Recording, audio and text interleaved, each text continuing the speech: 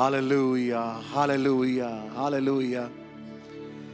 महान, सर्व सामर्थी, सर्वज्ञानी, सर्वव्यापी, पुरुषोत्तम खुदावन, आपका धन्यवाद करते हैं कि आपने हमें फजल दिया प्रभु कि हम आपकी उपस्थिति में यहाँ पर आ सकें और अपने हाथों को उठाकर आप पाक खुदावन का धन्यवाद कर सकें प्रभु, क्योंकि आप खुदावन यीशु मसीह ही योग्य बने प्रभु उस पुस्तक को लेने, उसकी सातों मोहरों को तोड़ने के लिए प्रभु। आप जीवंत और प्रबल हुए खुदावन, मृत्यु के बंधनों को तोड़ने वाले आप प्रभु यीशु मसीह, बीमारियों के बंधनों को तोड़ने वाले आप खुदावन, अन्याय से बने हुए जुओं को तोड़ने वाले आप प्रभु, ओ खुदावन आजाद करने वाले आप है खुदावन। और मैं आपका धन्यवाद करता हूं, आप जो सातवीं मोहर है इस युग में उतर के आए प्रभु, अपनों को खोजने, अपनों को ढूंढने प्रभु।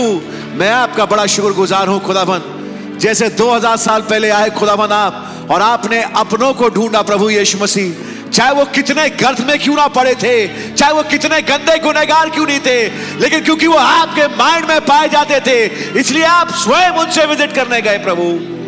मैं आपका बड़ा शुक्रगुजार हूं, बड़ा शुक्रगुजार हूं प्रभु इस प्यारे वक्त के लिए खुदावन, जो आपने हमें दिया कि हम आपका धन्यवाद कर सकें प्रभु और आपकी तारीफ कर सके खुदावन, आपके गुणानुवाद कर सके, अपने होठों के फल आपको चढ़ा सके खुदावन। जैसे दाऊद ने कहा ज़बूर 103 में, हे मेरे मन यहोवा को धन्य कहे और जो कुछ मुझ में है उसके पवित्र नाम को धन्य कहे। ओ खुदा, मैं आपका धन्यवाद देता हूं प्रभु आपकी इस आमद के लिए, इस युग में प्रभु जो शुरू हुई 1963 में प्रभु, और अभी इस समय चल रही है खुदावन, जो कि कल्मिनेट होगी एक विजिबल यूनियन के साथ प्रभु। मैं आपका धन्यवाद करता हूं प्रभु यीशु मसीह। ओ खुदावन, कैसे आपने पिछले दिनों में इस आमद को हमारे सामने समझाया प्रभु, कैसे आपने एलिया वाली कलीसिया का रैप्चर दिखाया प्रभु, आपने दिखाया कैसे उनको उन जगहों पे दोबारा होके गुजरना है प्रभु, justification, sanctification, baptism of holy ghost, और प्रभु जॉर्डन पे आना है खुदा, जहां उसको स्वयं मरना है प्रभु, ठीक इससे पहले कि वो रथ प्रकट हो खुदावन, ठीक इससे पहले कि वो थियोफनीस प्रकट हो खुदावन। ओ प्रभु यीशु मसीह, और मैं आपका धन्यवाद करता हूं बृहस्पतिवार को कैसे आप आए खुदावन, और कैसे आपने इस बात को समझाया और बताया कि कलीसिया ही को पवित्र आत्मा बनना है, क्योंकि ये पवित्र आत्मा है जो यहां से उठता है और फिर उन 3.5 साल के समय वक्फे में उन 2 प्रॉफिट्स पे आता है प्रभु। प्रभु मैं आपका धन्यवाद करता हूं इन तमाम वायदों के लिए प्रभु, जो आपने हमारे लिए रख छोड़े प्रभु और हमारे लिए रखे हैं प्रभु, ताकि हमारे जीवन में पूरे हो सकें ठीक रैप्चर के से पहले प्रभु। मैं आपका धन्यवाद करता हूं खुदावन, कैसे उत्पत्ति 3 में एक स्त्री के वंश के बारे में बताया गया प्रभु, कि छुटकारा वही लेके आएगा।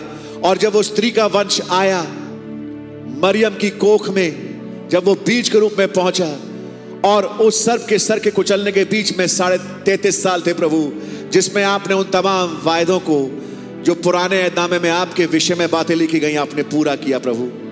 मैं आपका बहुत धन्यवाद करता हूं प्रभु यीशु मसीह। और आज खुदावन इस समय एक दुल्हन है प्रभु, जो कि उन वायदों को जो उसके लिए लिखे गए प्रभु उसको पूरा कर रही है प्रभु। मैं आपका बहुत ही धन्यवाद देता हूं खुदावन, आप आए हमारे बीच में सर्वोच्च जगह प्राप्त करें खुदावन, और प्रभु आके हमसे बातचीत करें खुदावन, हमारे हृदय को आप झकझोरें प्रभु। आपके सामने कुछ अपने बीमारों को लेके आता हूं प्रभु यीशु मसीह। भाई चंदन जॉन को याद करता हूं, जिनको माइल्ड पैरालिटिक अटैक हुआ है खुदावन, और उसका असर मुंह पे और आंख पे है खुदावन। भाई को संपूर्ण चंगाई दें प्रभु यीशु मसीह। भाई प्रकाश सेवक के लिए प्रार्थना करता हूं, जिनको कोल्ड कॉफ और लूज मोशन है, संपूर्ण चंगाई दें। पास्टर सैमसन कामा रेड्डी के लिए प्रार्थना करता हूं खुदावन, जबकि गुजर दिनों में उनको टाइफाइड हुआ प्रभु, और वो उससे रिकवर कर रहे हैं प्रभु। मेरी प्रार्थना है आप उनको स्पीडी रिकवरी दें, ताकि वो अपने ओहदे पे खड़े होने पाए प्रभु।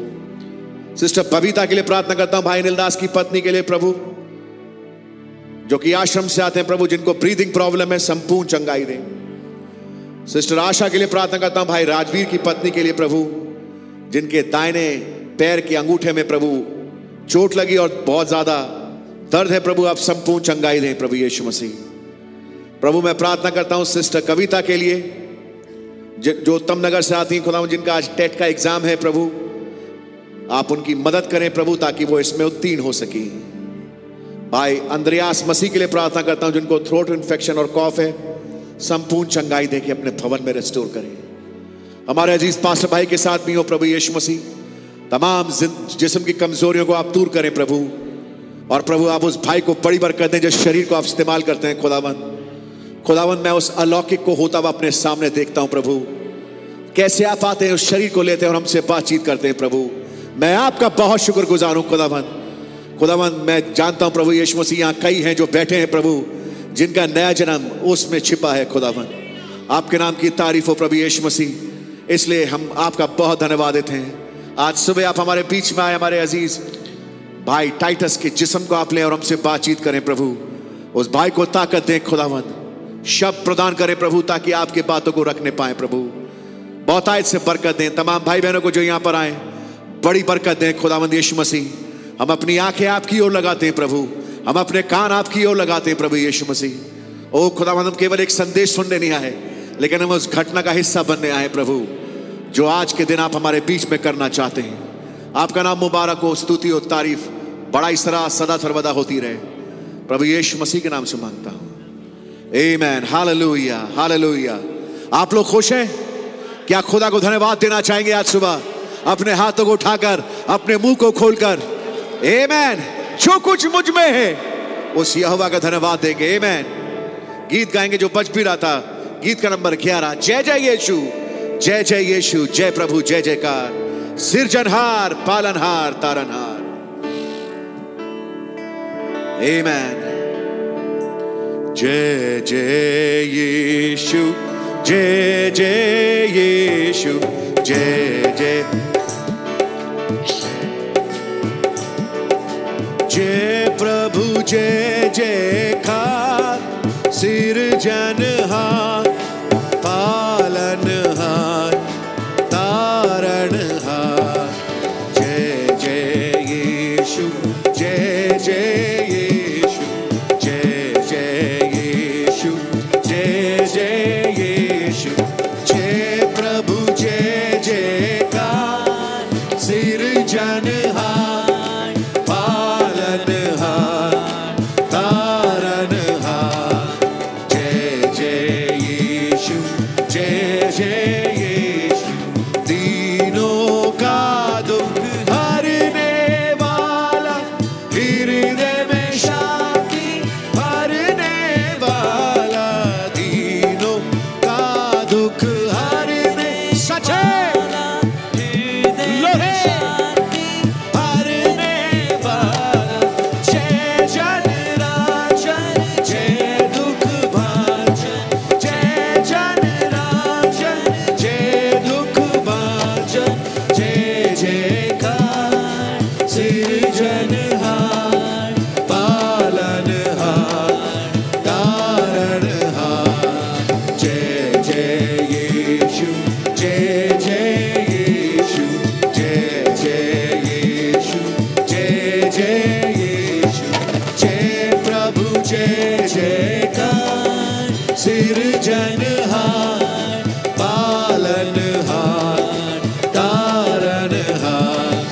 जय जय यीशु, जय जय यीशु, नर तन धार लियो अवतारा, देन ज प्राण कियो छुटकारा, नर तन धार लियो अवतारा, देन ज प्राण कियो छुटकारा। जय जगत्राता, जय सुखदाता, जय जगत्राता, जय सुखदाता, जय जयकार, हालेलुया, ग्लोरी, हालेलुया,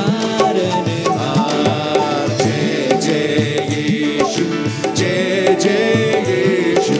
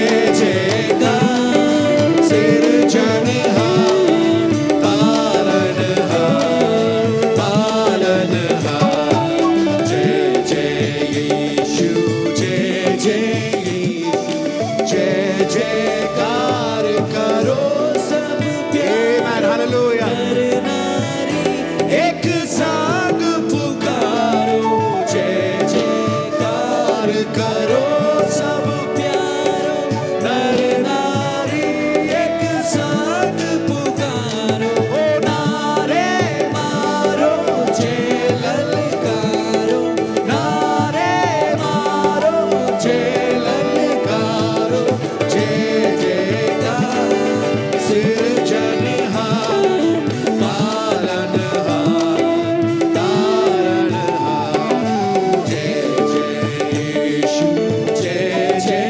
यीशु जय जय यीशु जय जय यीशु ओ जय प्रभु जय जयकार सृजनहार पालनहार तारणहार जय जय यीशु जय जय यीशु जय जय यीशु जय जय यीशु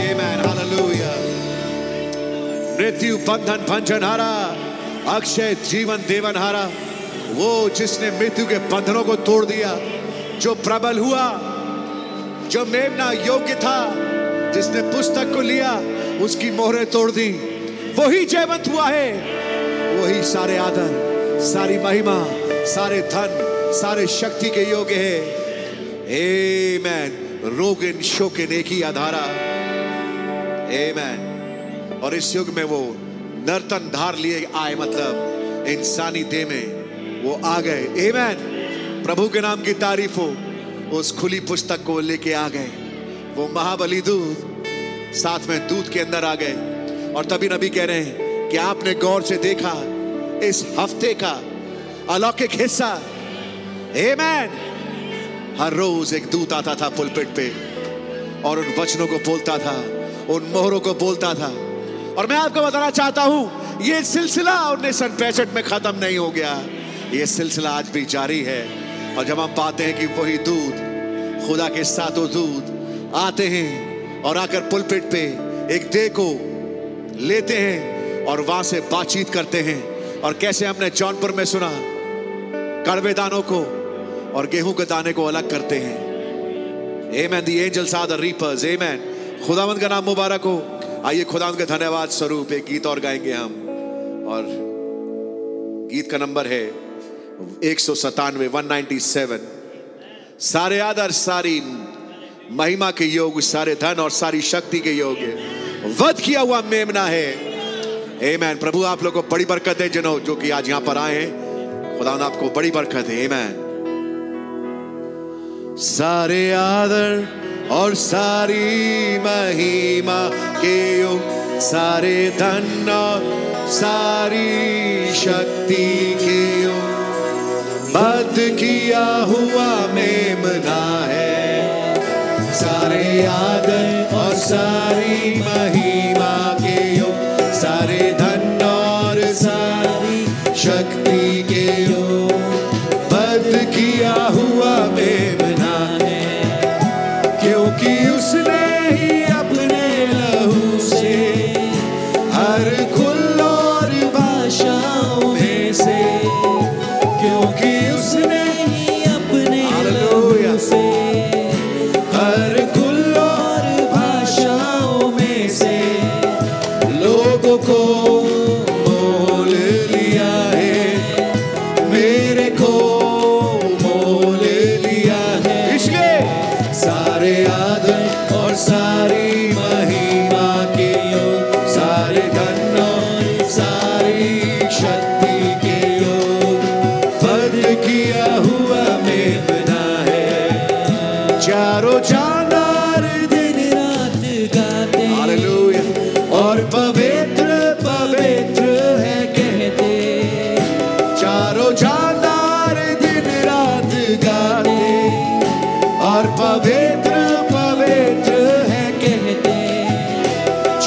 चौबीसों बुजुर्गों ने अपने ताज चरणों में उसके डाले।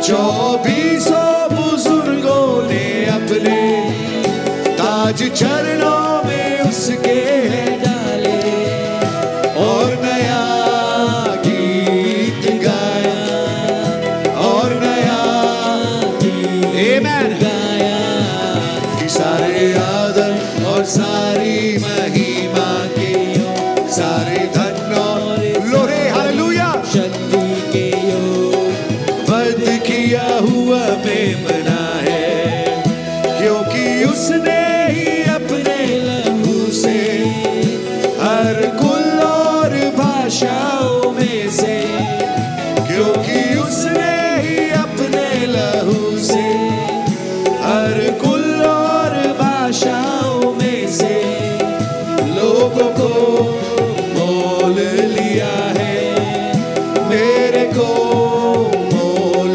लिया। इसलिए सारे आदर और सारी ग्लोरी हालेलुया सारे धन और सारी शक्ति के वध किया हुआ मेमना है।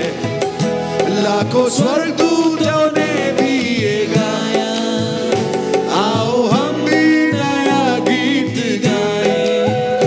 लाखों स्वर्गदूतों ने भी हालेलुया, आओ हम भी नया गीत गाए। मुंह के बल गिर के चरणों में उसके अपना सजदा उसको चढ़ाए। मुंह के बल गिर के चरणों में उसके अपना सजदा उसको चढ़ाए और नया गीत गाए और नया हालेलुया गीत गाए। सारे आदर और सारी महिमा के सारे धन और सारी शक्ति के वध किया हुआ मेमना है, क्योंकि उसने ही अपने लहू से हर कुल और भाषाओं में से, क्योंकि उसने ही अपने लहू से हर कुल और भाषाओं में से लोगों को मोल लिया है, मेरे को मोल लिया है। सारे आदर और सारी महिमा के सारे धन और सारी शक्ति के वध किया हुआ मेमना है। ओ वध किया हुआ मेमना है। Amen hallelujah. वध किया हुआ मेमना है। Hallelujah hallelujah. Praise the Lord. Hallelujah. Hallelujah. Amen. खुदा का धन्यवाद करते हैं इस अमेजिंग ग्रेस के लिए। Amen. Hallelujah. अगर वो मोहरों की पुस्तक ना टूटती खुलती, अगर वो मोहरे ना तोड़े जाते तो आपका मेरा क्या होता। और यूहन्ना वहां रो रहा है, तभी एक प्राचीन ने उससे कहा मत रो, यहूदा के गोत्र का सिंह प्रबल हुआ है। वो लहू लुहानत मेमना वो जयवंत हुआ है, वो प्रबल हुआ है उस पुस्तक को लेकर के उसकी सातों मोहरों तोड़ने के लिए। हालेलुया। प्रभु के नाम की तारीफ हो। और खुदा का धन्यवाद करते हैं, पुस्तक लेकर के वो वहीं रुका नहीं रहा, उसने मीडिएटोरियल ऑफिस को छोड़ा और आज के युग में वो उतर के आ गया। वर्ड के रूप में उसने देह को धारी किया और साथ में दूत के द्वारा उन शब्दों को बोला। आमेन। प्रभु का धन्यवाद करते हैं, उन नामों को बोल दिया जो बिना इल्म से बेशतर पिता के मस्तिष्क में पाए जाते थे। वो जो पिता के अंदर पाए जाते थे, आज खुदा ने उनको जाहिर किया है। प्रभु के नाम की तारीफ और स्तुति और महिमा हो। यूहन्ना ने अपने नाम को सुना, इसलिए उसने एक नया गीत गाया। पुराना गीत दूतों का था, पुराना गीत करूबों का था, लेकिन अब समय आ गया था नए गीत का, जो यूहन्ना की उपासना है, जो उस मेमने के लिए है, जो उस खुदा के लिए है। प्रभु के नाम की तारीफ हो, बड़ाई हो। आप लोग अपने स्थानों में बैठ सकते हैं। मैं खुदा उनका बहुत धन्यवाद करता हूं इस प्यारे वक्त के लिए जो खुदा ने दिया हमें। और एक अनाउंसमेंट है, और अनाउंसमेंट अगले थर्सडे के विषय में है, जबकि हमारे अजीज भाई विमल लाल का ग्रुप यहां मौजूद तो नहीं है, लेकिन भाई विमल लाल के ग्रुप की टर्न है अगले हफ्ते। तो इस बात को ध्यान रखिएगा, आने वाला थर्सडे भाई विमल लाल के ग्रुप की बारी है, और प्रार्थना में इसको याद रखें। और मैंने पाया कि जब हम प्रार्थना में आते हैं उपवास सहित, खुदा हमें ब्लेस करते हैं। आप लोग आनंदित होते हैं कैसे खुदावंद हमारे बीच में आए इस थर्सडे, और कैसे एक वचन को हमारे बीच में खोला कि ये दुल्हन ही अब पवित्र आत्मा बनेगी। आमेन। जब दुल्हन पवित्र आत्मा बनेगी तब वो यहां से उठेगी, तब वो जाएगी ऊपर, उसका रैप्चर होगा। रैप्चर किसका होगा? पवित्र आत्मा का रैप्चर होगा। और तब वो पवित्र नबी कह रहे हैं उतर के आएगा उन नबियों के ऊपर। आमेन। Them profits. सो खुदा का धन्यवाद करते हैं कि खुदावंद ने ये हमें समय देते हैं, जब भी मीटिंग का समय हो और आपकी टर्न हो, कभी उसको चूके ना। हाँ, अगर कोई हार्ट प्रॉब्लम है, कोई बीमारी है, कोई परेशानी है, तो बात दीगर है, लेकिन अपने जगह को, जो अपने टर्न है, उसको कभी भूले ना। खुदा ना आप लोग को बड़ी बरकत दे। हम लोग फिर से खड़े होंगे और हम लोग उस गीत को गाएंगे, कोरस को गाएंगे, only believe all things are possible.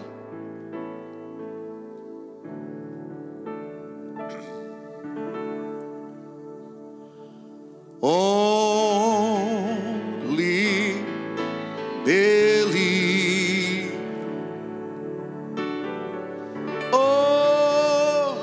only believe, and all things are possible. Only believe, my Lord, I believe, my Lord, I believe that all things are possible. My Lord, I believe, and we all believe. My Jesus is here. Aziz, Bhai Titus. My Jesus is here, and all things are possible. My Jesus is here. My Jesus is here.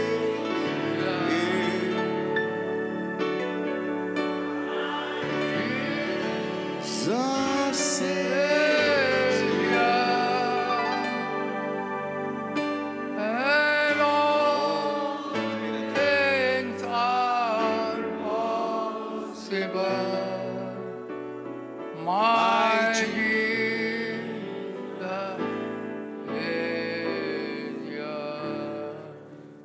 प्रभु यीशु मसीह, आपके नाम का हम लाख लाख शुक्र और धन्यवाद करते हैं। प्रभु जी, आपने अपने बच्चों को एक बार और मौका दिया प्रभु जी कि आपकी हुजूरी में प्रभु जी उपस्थित हो सकें। प्रभु जी, आपको वर्शिप कर सकें प्रभु जी, क्योंकि आप ही इस योग्य हैं प्रभु जी, क्योंकि आप ही सारे आदर, महिमा, स्तुति और धन्यवाद के योग्य हैं प्रभु जी।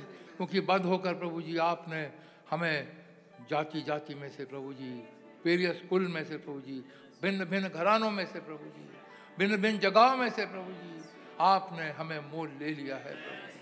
मैं आपका बहुत बहुत धन्यवाद करता हूँ प्रभु जी। सच है प्रभु जी, हम अपनी इच्छा से आपके पास नहीं आ सकते हैं प्रभु जी। ये तो आप हैं प्रभु जी जो हमें खींचते हैं प्रभु जी। मैं आपका बहुत बहुत धन्यवाद करता हूँ प्रभु जी, भाइयों के लिए, बहनों के लिए प्रभु जी जो यहाँ पर उपस्थित हैं प्रभु जी। उन्हें बड़ी बरकत दें प्रभु जी, बड़ी आशीष दें प्रभु जी। आप यहाँ पर उपस्थित हैं प्रभु जी, अपने वचनों के द्वारा हमसे बोलें और प्रभु हमसे बातचीत करें प्रभु जी। ओ प्रभु जी आपका धन्यवाद करते हैं, कैसे आप प्रभु जी बड़े बड़े भेदों को हमारे पास भाई के ज़रिए से खोलते चले जा रहे हैं प्रभु जी, और आप हमें रैप्चर की ओर लेते चले जा रहे हैं प्रभु जी। मैं आपका बहुत धन्यवाद करता हूँ। हमारे पास भाई को आप बड़ी बरकत दें प्रभु जी, बड़ी आशीष दें। हर एक कमज़ोरी को यीशु मसीह के नाम से आप दूर करें प्रभु जी। भाई को आप स्ट्रेंथन करें प्रभु जी, और आफ्टरनून की मीटिंग में प्रभु जी भाई को यहाँ पर लेकर के आए प्रभु जी, और अद्भुत रीति से हमसे बातचीत करें प्रभु जी। आपके हाथ में सौंपते हैं प्रभु जी। आपका बहुत धन्यवाद करते हैं प्रभु जी, और धन्यवाद के साथ प्रार्थना को यीशु मसीह के नाम से मांगते हैं, सुना ग्रहण करें, आमीन। जबकि हम लोग यहाँ पर खड़े हुए हैं, हम लोग निकालेंगे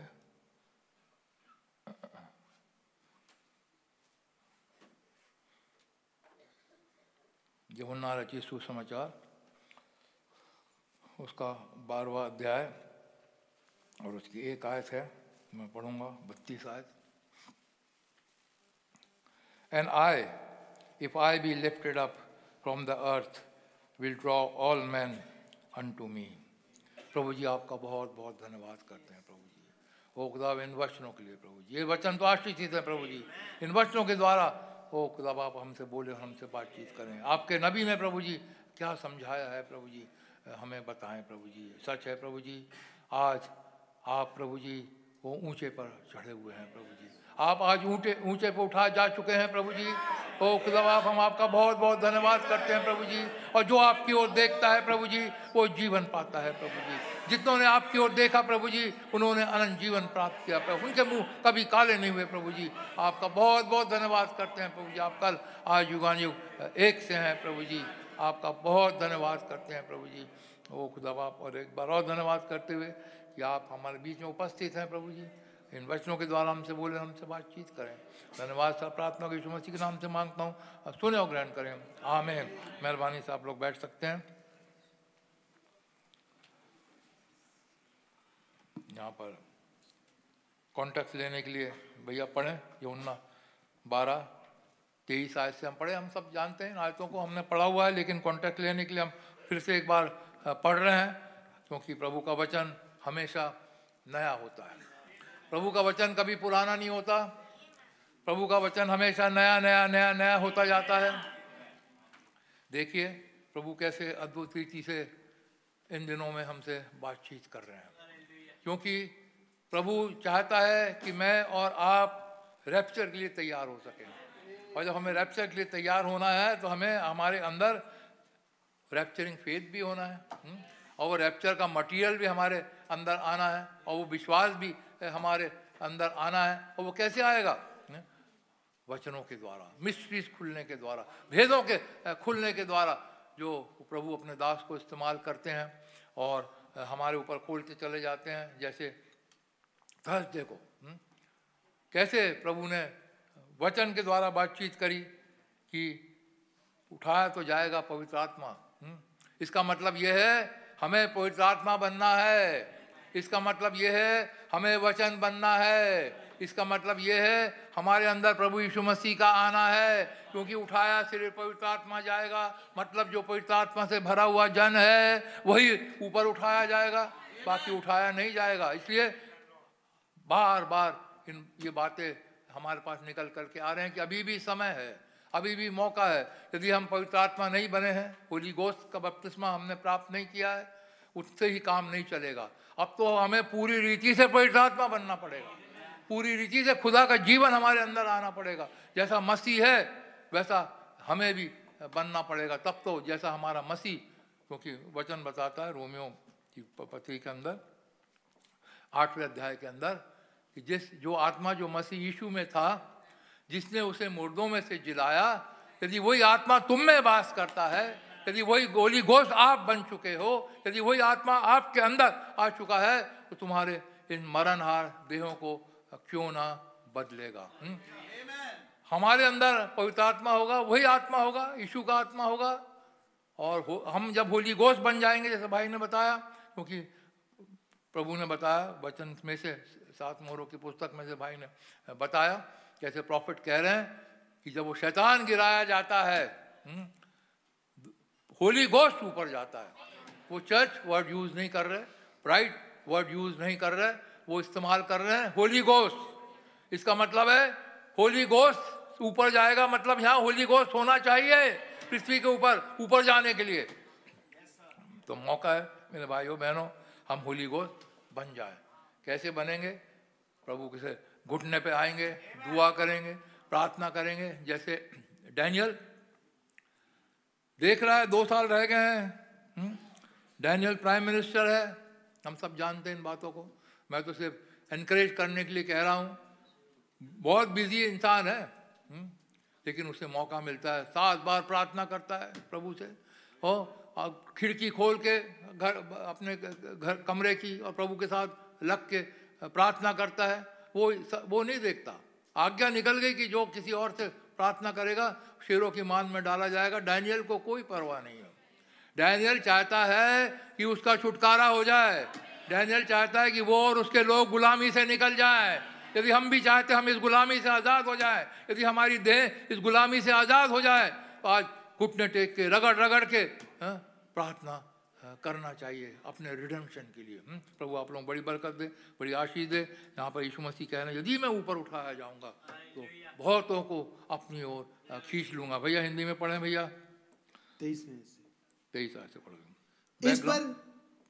इस पर यीशु ने उनसे कहा, वो समय आ गया है कि मनुष्य के पुत्र की महिमा हो।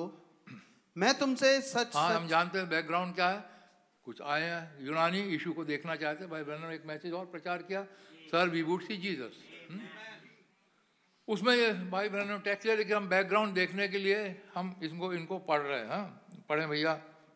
मैं तुमसे सच सच कहता हूँ कि जब तक गेहूं का दाना भूमि में पड़कर मर नहीं जाता, वो अकेला रहता है, परंतु जब मर जाता है तो वो बहुत फल लाता है। जो अपने प्राण को प्रिय जानता है वो उसे खो देता है, और जो इस जगत में अपने प्राण को अप्रिय जानता है वो अनंत जीवन के लिए उसकी रक्षा करेगा। जगत में अपने प्राण को अप्रिय जानना किसके लिए? किसी और के लिए नहीं, मसीह के लिए।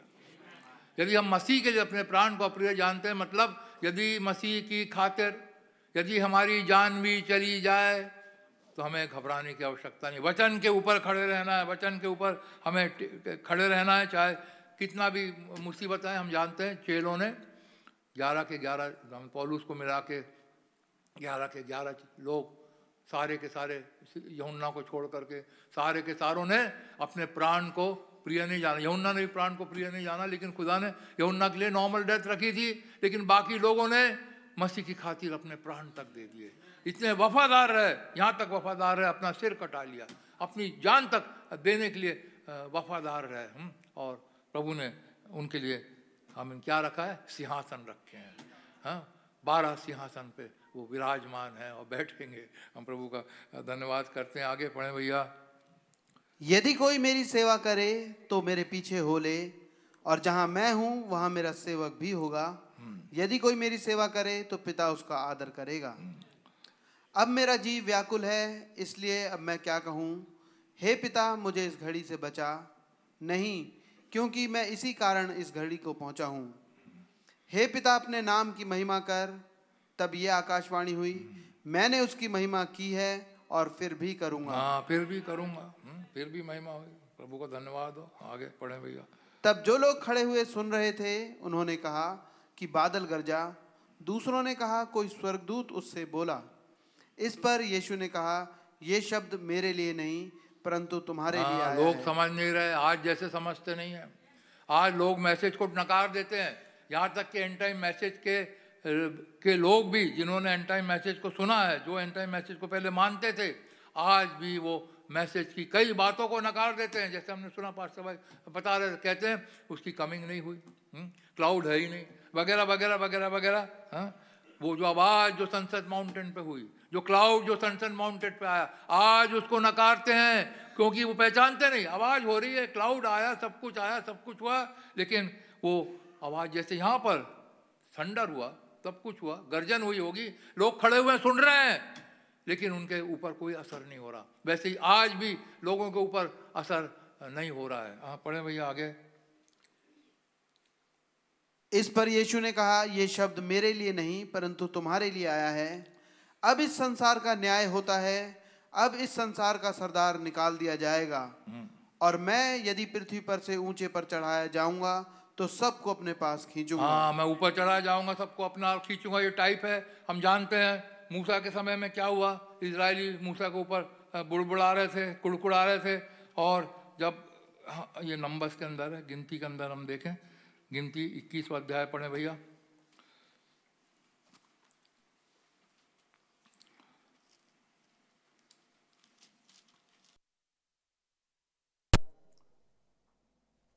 इसलिए वे खुदा के विरुद्ध बातें करने लगे और मूसा से कहा, तुम लोग हमको मिस्र से जंगल में मरने के लिए क्यों ले आए हो? हम जानते हैं सारे इजरायली मूसा के ऊपर, हारून के ऊपर बार बार कुड़कुड़ाते, जरा जरा बात के ऊपर वो कुड़कुड़ाते थे। आगे पढ़े भैया। यहाँ ना तो रोटी है और ना पानी, और हमारे प्राण इस निकम्मी रोटी से दुखित हैं। अतः यहोवा ने उन लोगों में तेज विष वाले सांप भेजे जो उनको डसने लगे, और बहुत से इजरायली मर गए। हाँ, बहुत सारे इजरायली मिल गए। यहोवा ने डसने वाले सांप भेज दिए। तुम कुड़कुड़ा रहे हो, बुड़बुड़ा रहे हो, अभी मैं तुम्हारे ऊपर मुसीबत भेजता हूँ। और खुदा ने वहां पर सांप भेजे, सांप उन्हें काटने लगे। जब वो काटने लगे तब वो घबरा गए। तब क्या कहते हैं मूसा को? तब लोग मूसा के पास जाकर कहने लगे, हमने पाप किया है क्योंकि हमने यहोवा के और तेरे विरुद्ध बातें की हैं। यहोवा से प्रार्थना कर कि वो सांपों को हमसे दूर करे। तब मूसा ने उनके लिए प्रार्थना की। यहोवा ने मूसा से कहा, एक तेज विष वाले सांप की प्रतिमा बनवाकर खंभे पर लटका, तब जो सांप से डसा हुआ उसको देख ले वो जीवित बचेगा। हाँ, तो यीशु मसीह इसी को लेकर के कह रहे हैं, यदि मैं ऊंचा पर उठाया गया, वो बता रहे हैं किस मृत्यु से वो मरेंगे। यदि मैं ऊंचे पर उठाया गया तो बहुतों को अपने पास खींच लूंगा। भाई बहन, हमने एक मैसेज प्रचार किया है, उसका नाम है there is only one way provided by God for anything. खुदा ने हर एक चीज के लिए सिर्फ एक रास्ता बनाया है, एक रास्ता उसने बनाया है। उस रास्ते के अलावा खुदा कोई रास्ते पे चलता ही नहीं, खुदा का प्लान चलता ही नहीं। यदि खुदा सोचे मैंने ये रास्ता बनाया है, अरे मैं इसको इम्प्रूव कर लूं, मैं इसको थोड़ा सा अच्छा कर लूं, इसमें थोड़े से कांटे हैं, इसमें थोड़ी सी रफ रोड्स हैं, हाँ ये तरीका सही नहीं है, कैसे लोग इसके ऊपर चलेंगे, चलो मैं इसको थोड़ा सा बेहतर बना देता हूँ इस तरीके को, तो इसका मतलब वो खुदा नहीं है। लेकिन हमारा खुदा कल आज युगानुयुग एकता है। हमारा खुदा ना बदल, हमारा खुदा है, उससे आकाश पृथ्वी टल जाएंगे लेकिन मेरा वचन नहीं टलेगा। खुदा ने एक बार जो प्लान कर लिया, एक बार जो उसकी प्लानिंग हो गई, वो कभी बदल सकती नहीं। एक बार उसने, हम ले लें हमारे उद्धार का तरीका, एक बार खुदा ने जो प्लान कर लिया, वो प्लान उसने कर लिया और वो कभी नहीं बदलता। उसका प्लान कभी चेंज नहीं होता। हम चाहे कुछ भी हो जाए, खुदा का प्लान कभी बदलता नहीं।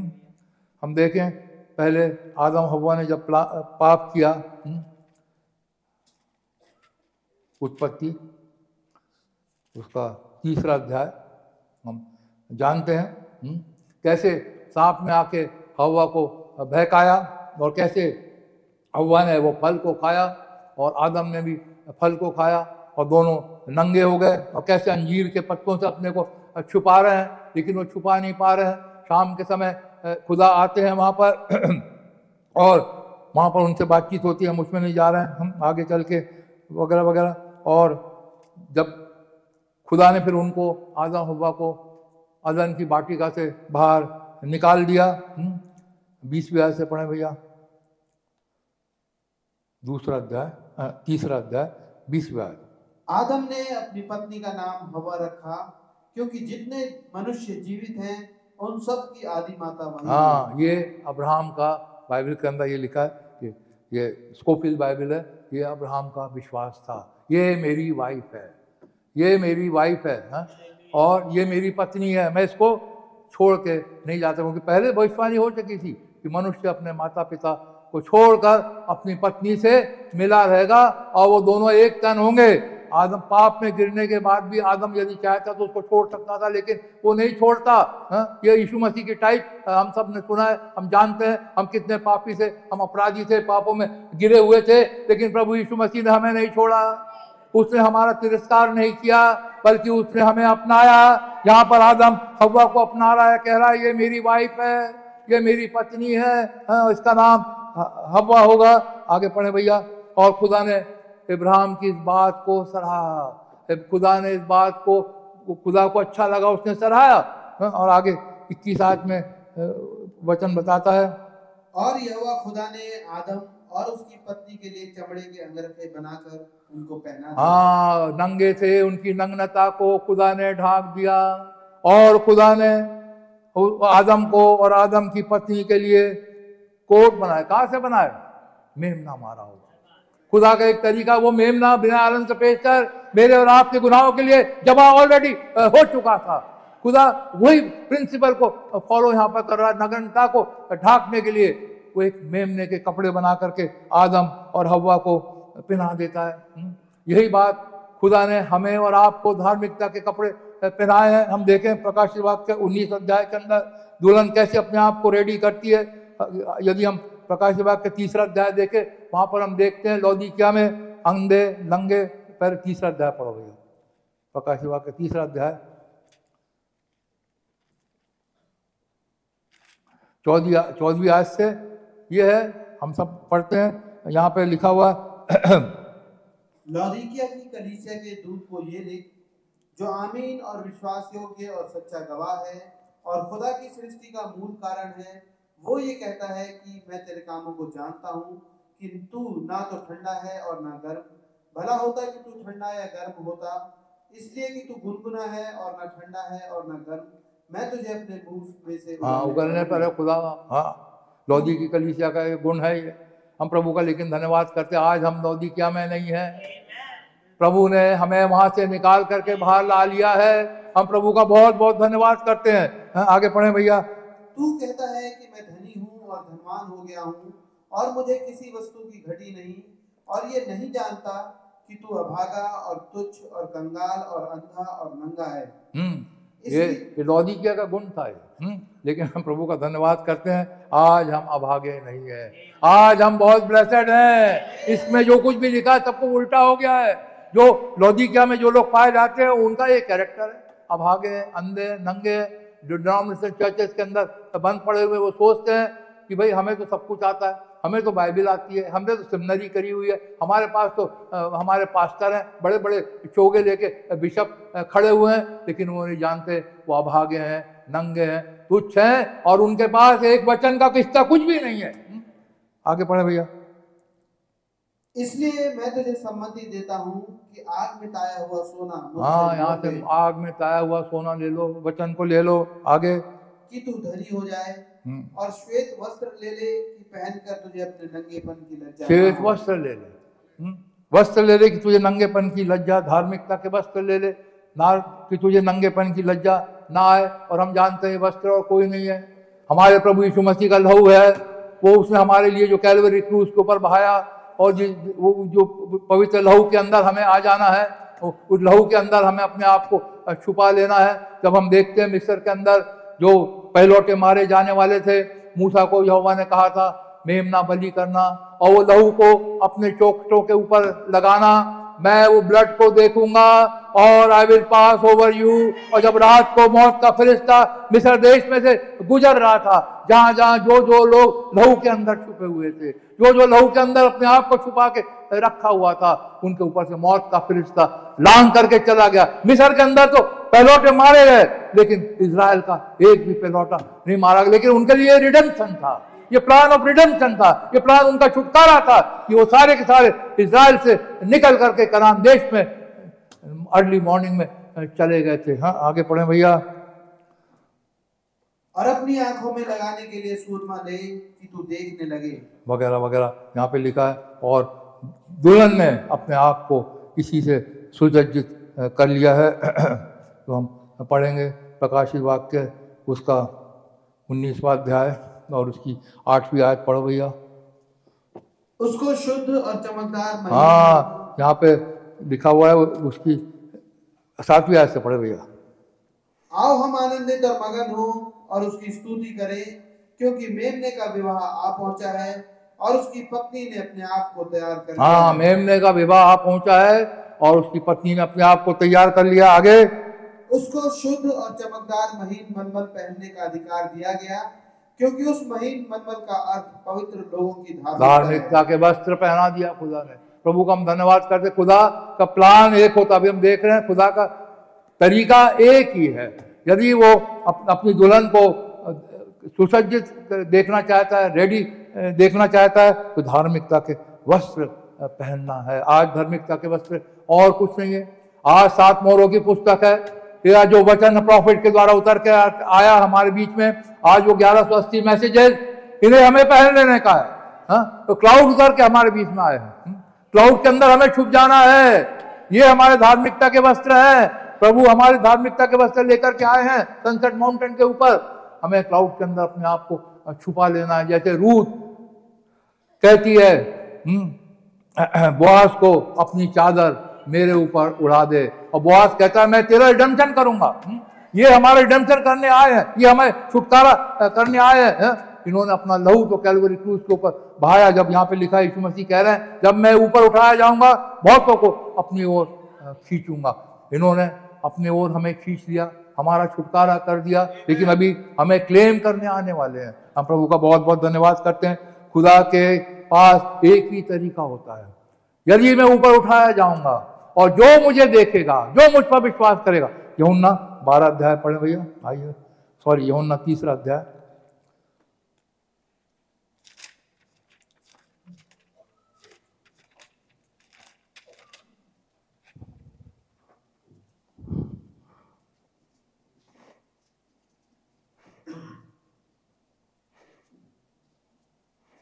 यहाँ पर हम देखते हैं यीशु मसीह निकोदेमस से बातचीत कर रहे हैं। एक तरीका बना हुआ है। हाँ, पढ़े भैया। फरीसियों में से निकोदेमस नाम का एक मनुष्य था, जो यहूदियों का सरदार था। उसने रात को यीशु के पास आकर उससे कहा, हे रब्बी, हम जानते हैं कि तू खुदा की ओर से गुरु होकर आया है, क्योंकि कोई इन चिन्हों को जो तू दिखाता है, यदि खुदा उसके साथ ना हो तो नहीं दिखा सकता। वगैरह वगैरह करके चाह रहा है, उसको टीचर करके कह रहा है। लेकिन यीशु मसीह क्या कहते हैं? एक तरीका है निकोदेमस, तू मुझे गुरु करके नहीं छोड़ सकता। मैं तुझे एक उद्धार का तरीका बताऊंगा, प्लान ऑफ रिडेम्पशन बताऊंगा। एक ही तरीका है। यदि निकोदेमस तू बचना चाहता है तो एक तरीका है, और वो क्या है?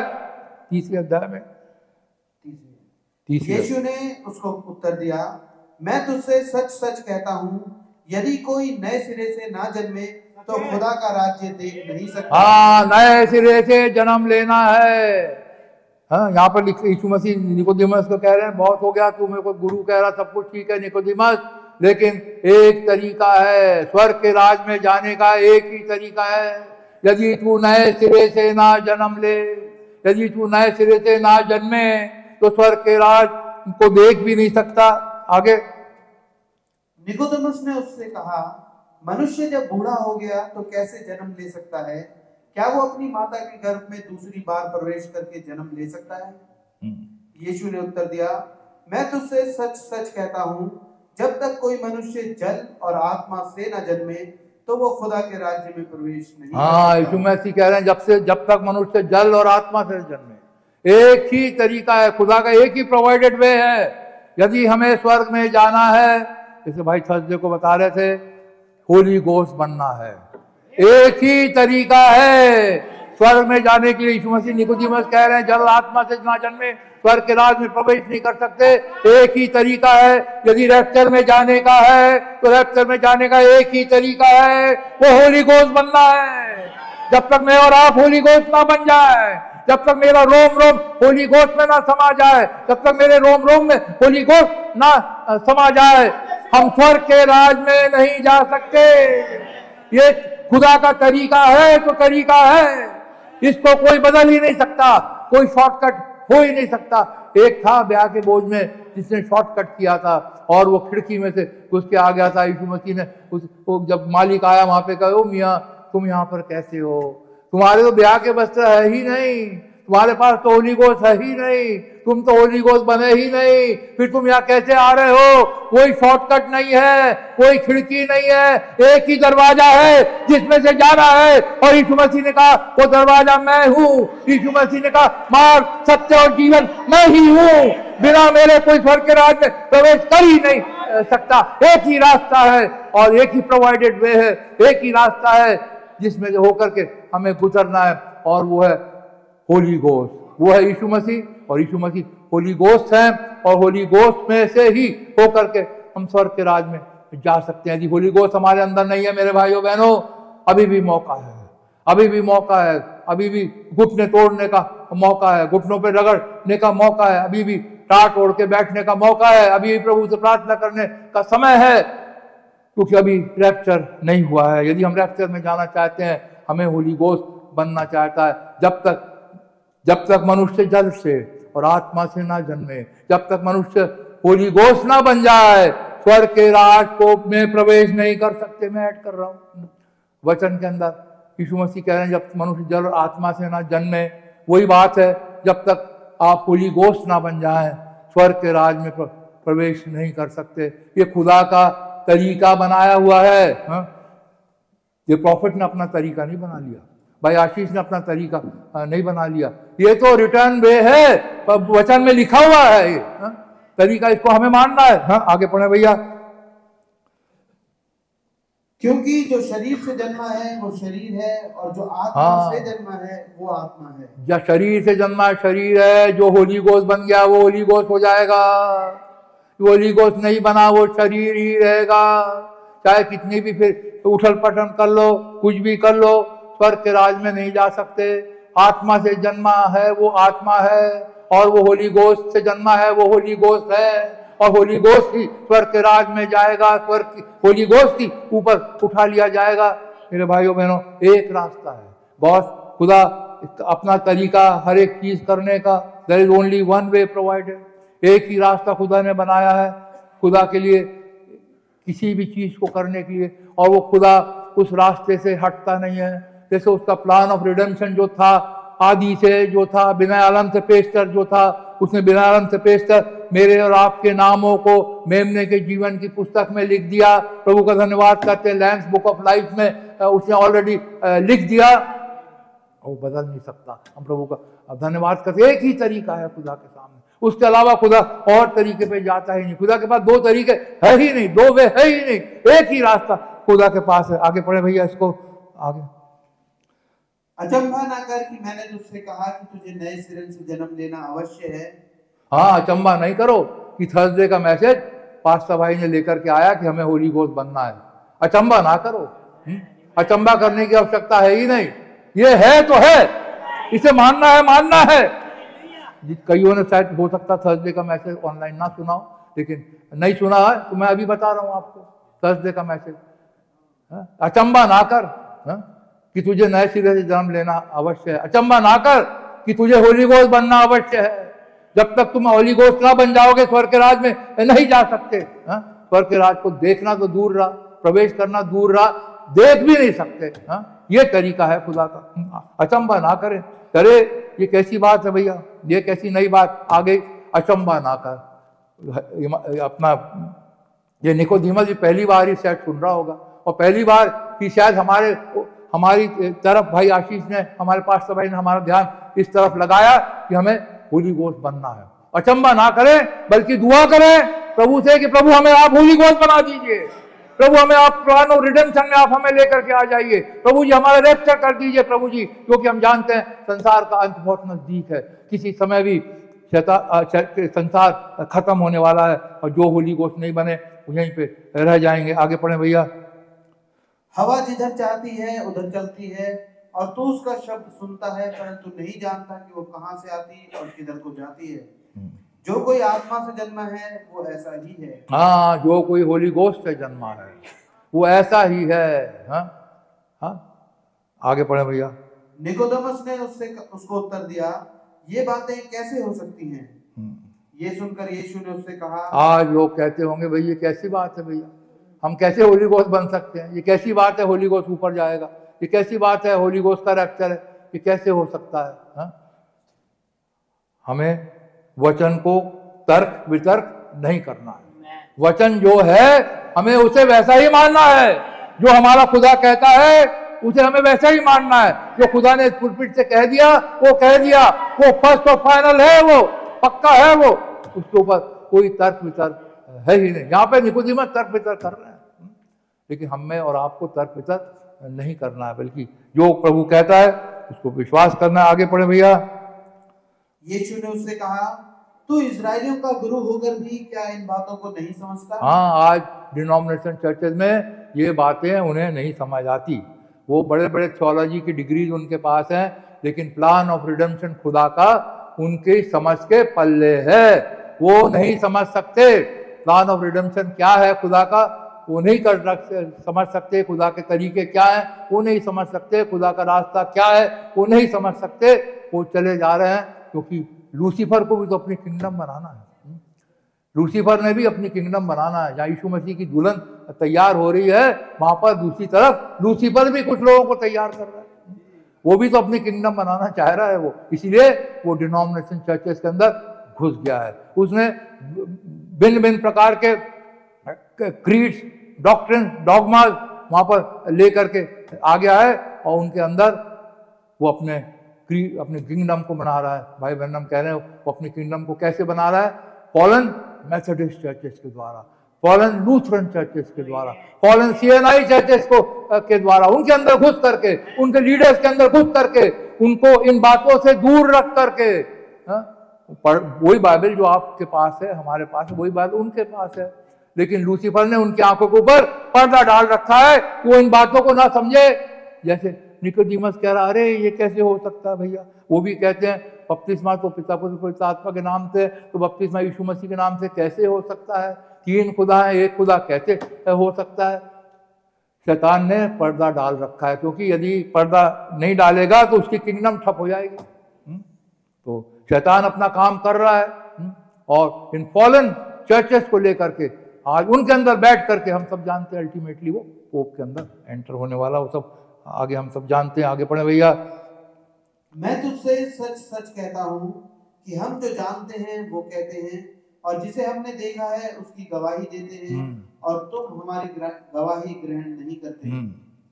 जब मैंने तुमसे पृथ्वी की बातें कही और तुम विश्वास नहीं करते, तो यदि मैं तुमसे स्वर्ग की बातें कहूँ तो फिर कैसे विश्वास करोगे? कोई स्वर्ग पर नहीं चढ़ा, केवल वही जो स्वर्ग से उतरा, अर्थात मनुष्य का पुत्र जो स्वर्ग में है। हाँ, ये भाई ने, आशीष भाई ने इसे बहुत अच्छी समझाया। मैं इसको नहीं टच करूंगा क्योंकि भाई ने बहुत अच्छे से समझाया। आगे पढ़े भैया। और जिस रीति से मूसा ने जंगल में सांप को ऊंचे पर चढ़ाया, उसी रीति से अवश्य है कि मनुष्य का पुत्र भी ऊंचे पर चढ़ाया। हाँ, एक ही तरीका है निकोदेमस, उद्धार प्राप्त करने का एक ही तरीका है, बचने का एक ही तरीका है। जंगल के अंदर लोग मर रहे थे, और जिस रीति से मूसा ने सांप को ऊपर चढ़ाया, एक वही तरीका था जिसने सांप को देख लिया, जो चढ़ा पीतल का सांप रिडेम्पशन को दर्शाता है, और वो बच गए। आज यीशु मसीह उसे कह रहे हैं एक ही तरीका है, जैसे मूसा ने सांप को जंगल में उठाया वैसे ही सन ऑफ मैन भी लिफ्टेड, वैसे ही मनुष्य का पुत्र भी ऊपर उठाया जाएगा। 15 याद पढ़े। ताकि जो कोई उस पर विश्वास करे वो अनंत जीवन पाए। हाँ, जो कोई उस पर विश्वास करे वो अनंत पाए। यहाँ पर कंडीशन लगा दी खुदा ने, हर एक उद्धार नहीं प्राप्त करेगा। वो ऊपर चढ़ा, वो क्रूस पर चढ़ाया गया, प्रभु यीशु मसीह ने अपनी जान दी, उसने प्लान ऑफ रिडेम्पशन के अनुसार अपना लहू बहाया, लेकिन शर्त यह कर दी कि जो कोई उस पर विश्वास करे वो नाश ना हो परंतु अनंत जीवन पाए। हम प्रभु का धन्यवाद करते हैं, खुदा के यहाँ एक ही रास्ता है। खुदा के पास एक ही रास्ता है।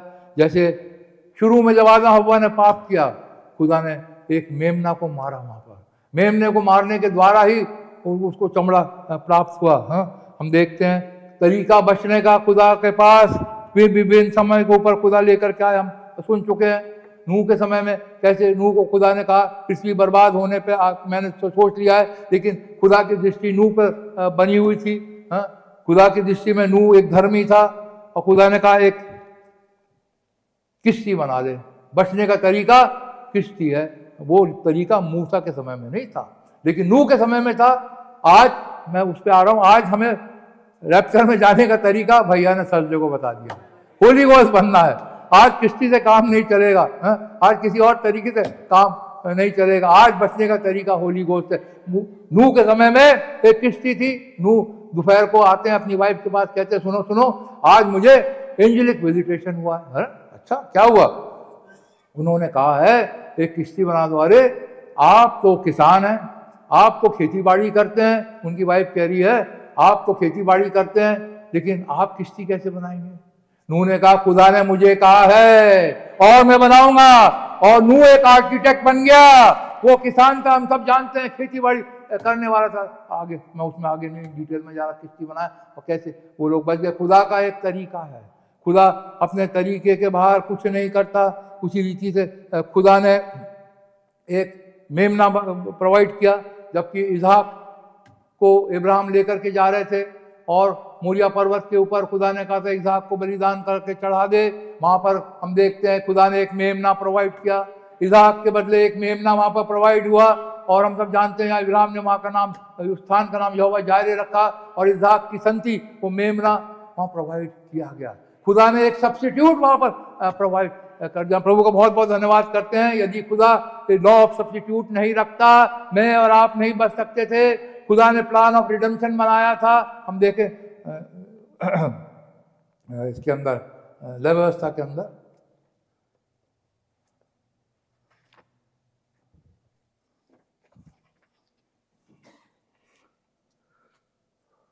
25 व्यवस्था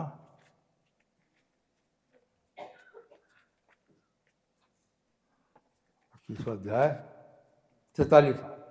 खुदा ने एक लॉ बनाया था, एक लॉ ऑफ रिडेम्पशन खुदा ने बनाया था। खुदा इसके बाहर नहीं कुछ करेगा। खुदा ने जो बना दिया वो बना दिया। आज भी वो लॉ ऑफ रिडेम्पशन अप्लीकेबल है। आज भी उस लॉ ऑफ रिडेम्पशन के द्वारा मैं और आपका छुटकारा हुआ है। खुदा ने जो प्लान बनाया, खुदा उस प्लान से हटता नहीं है। यहां पर देखिए क्या है, 47 आयत से पढ़े भैया।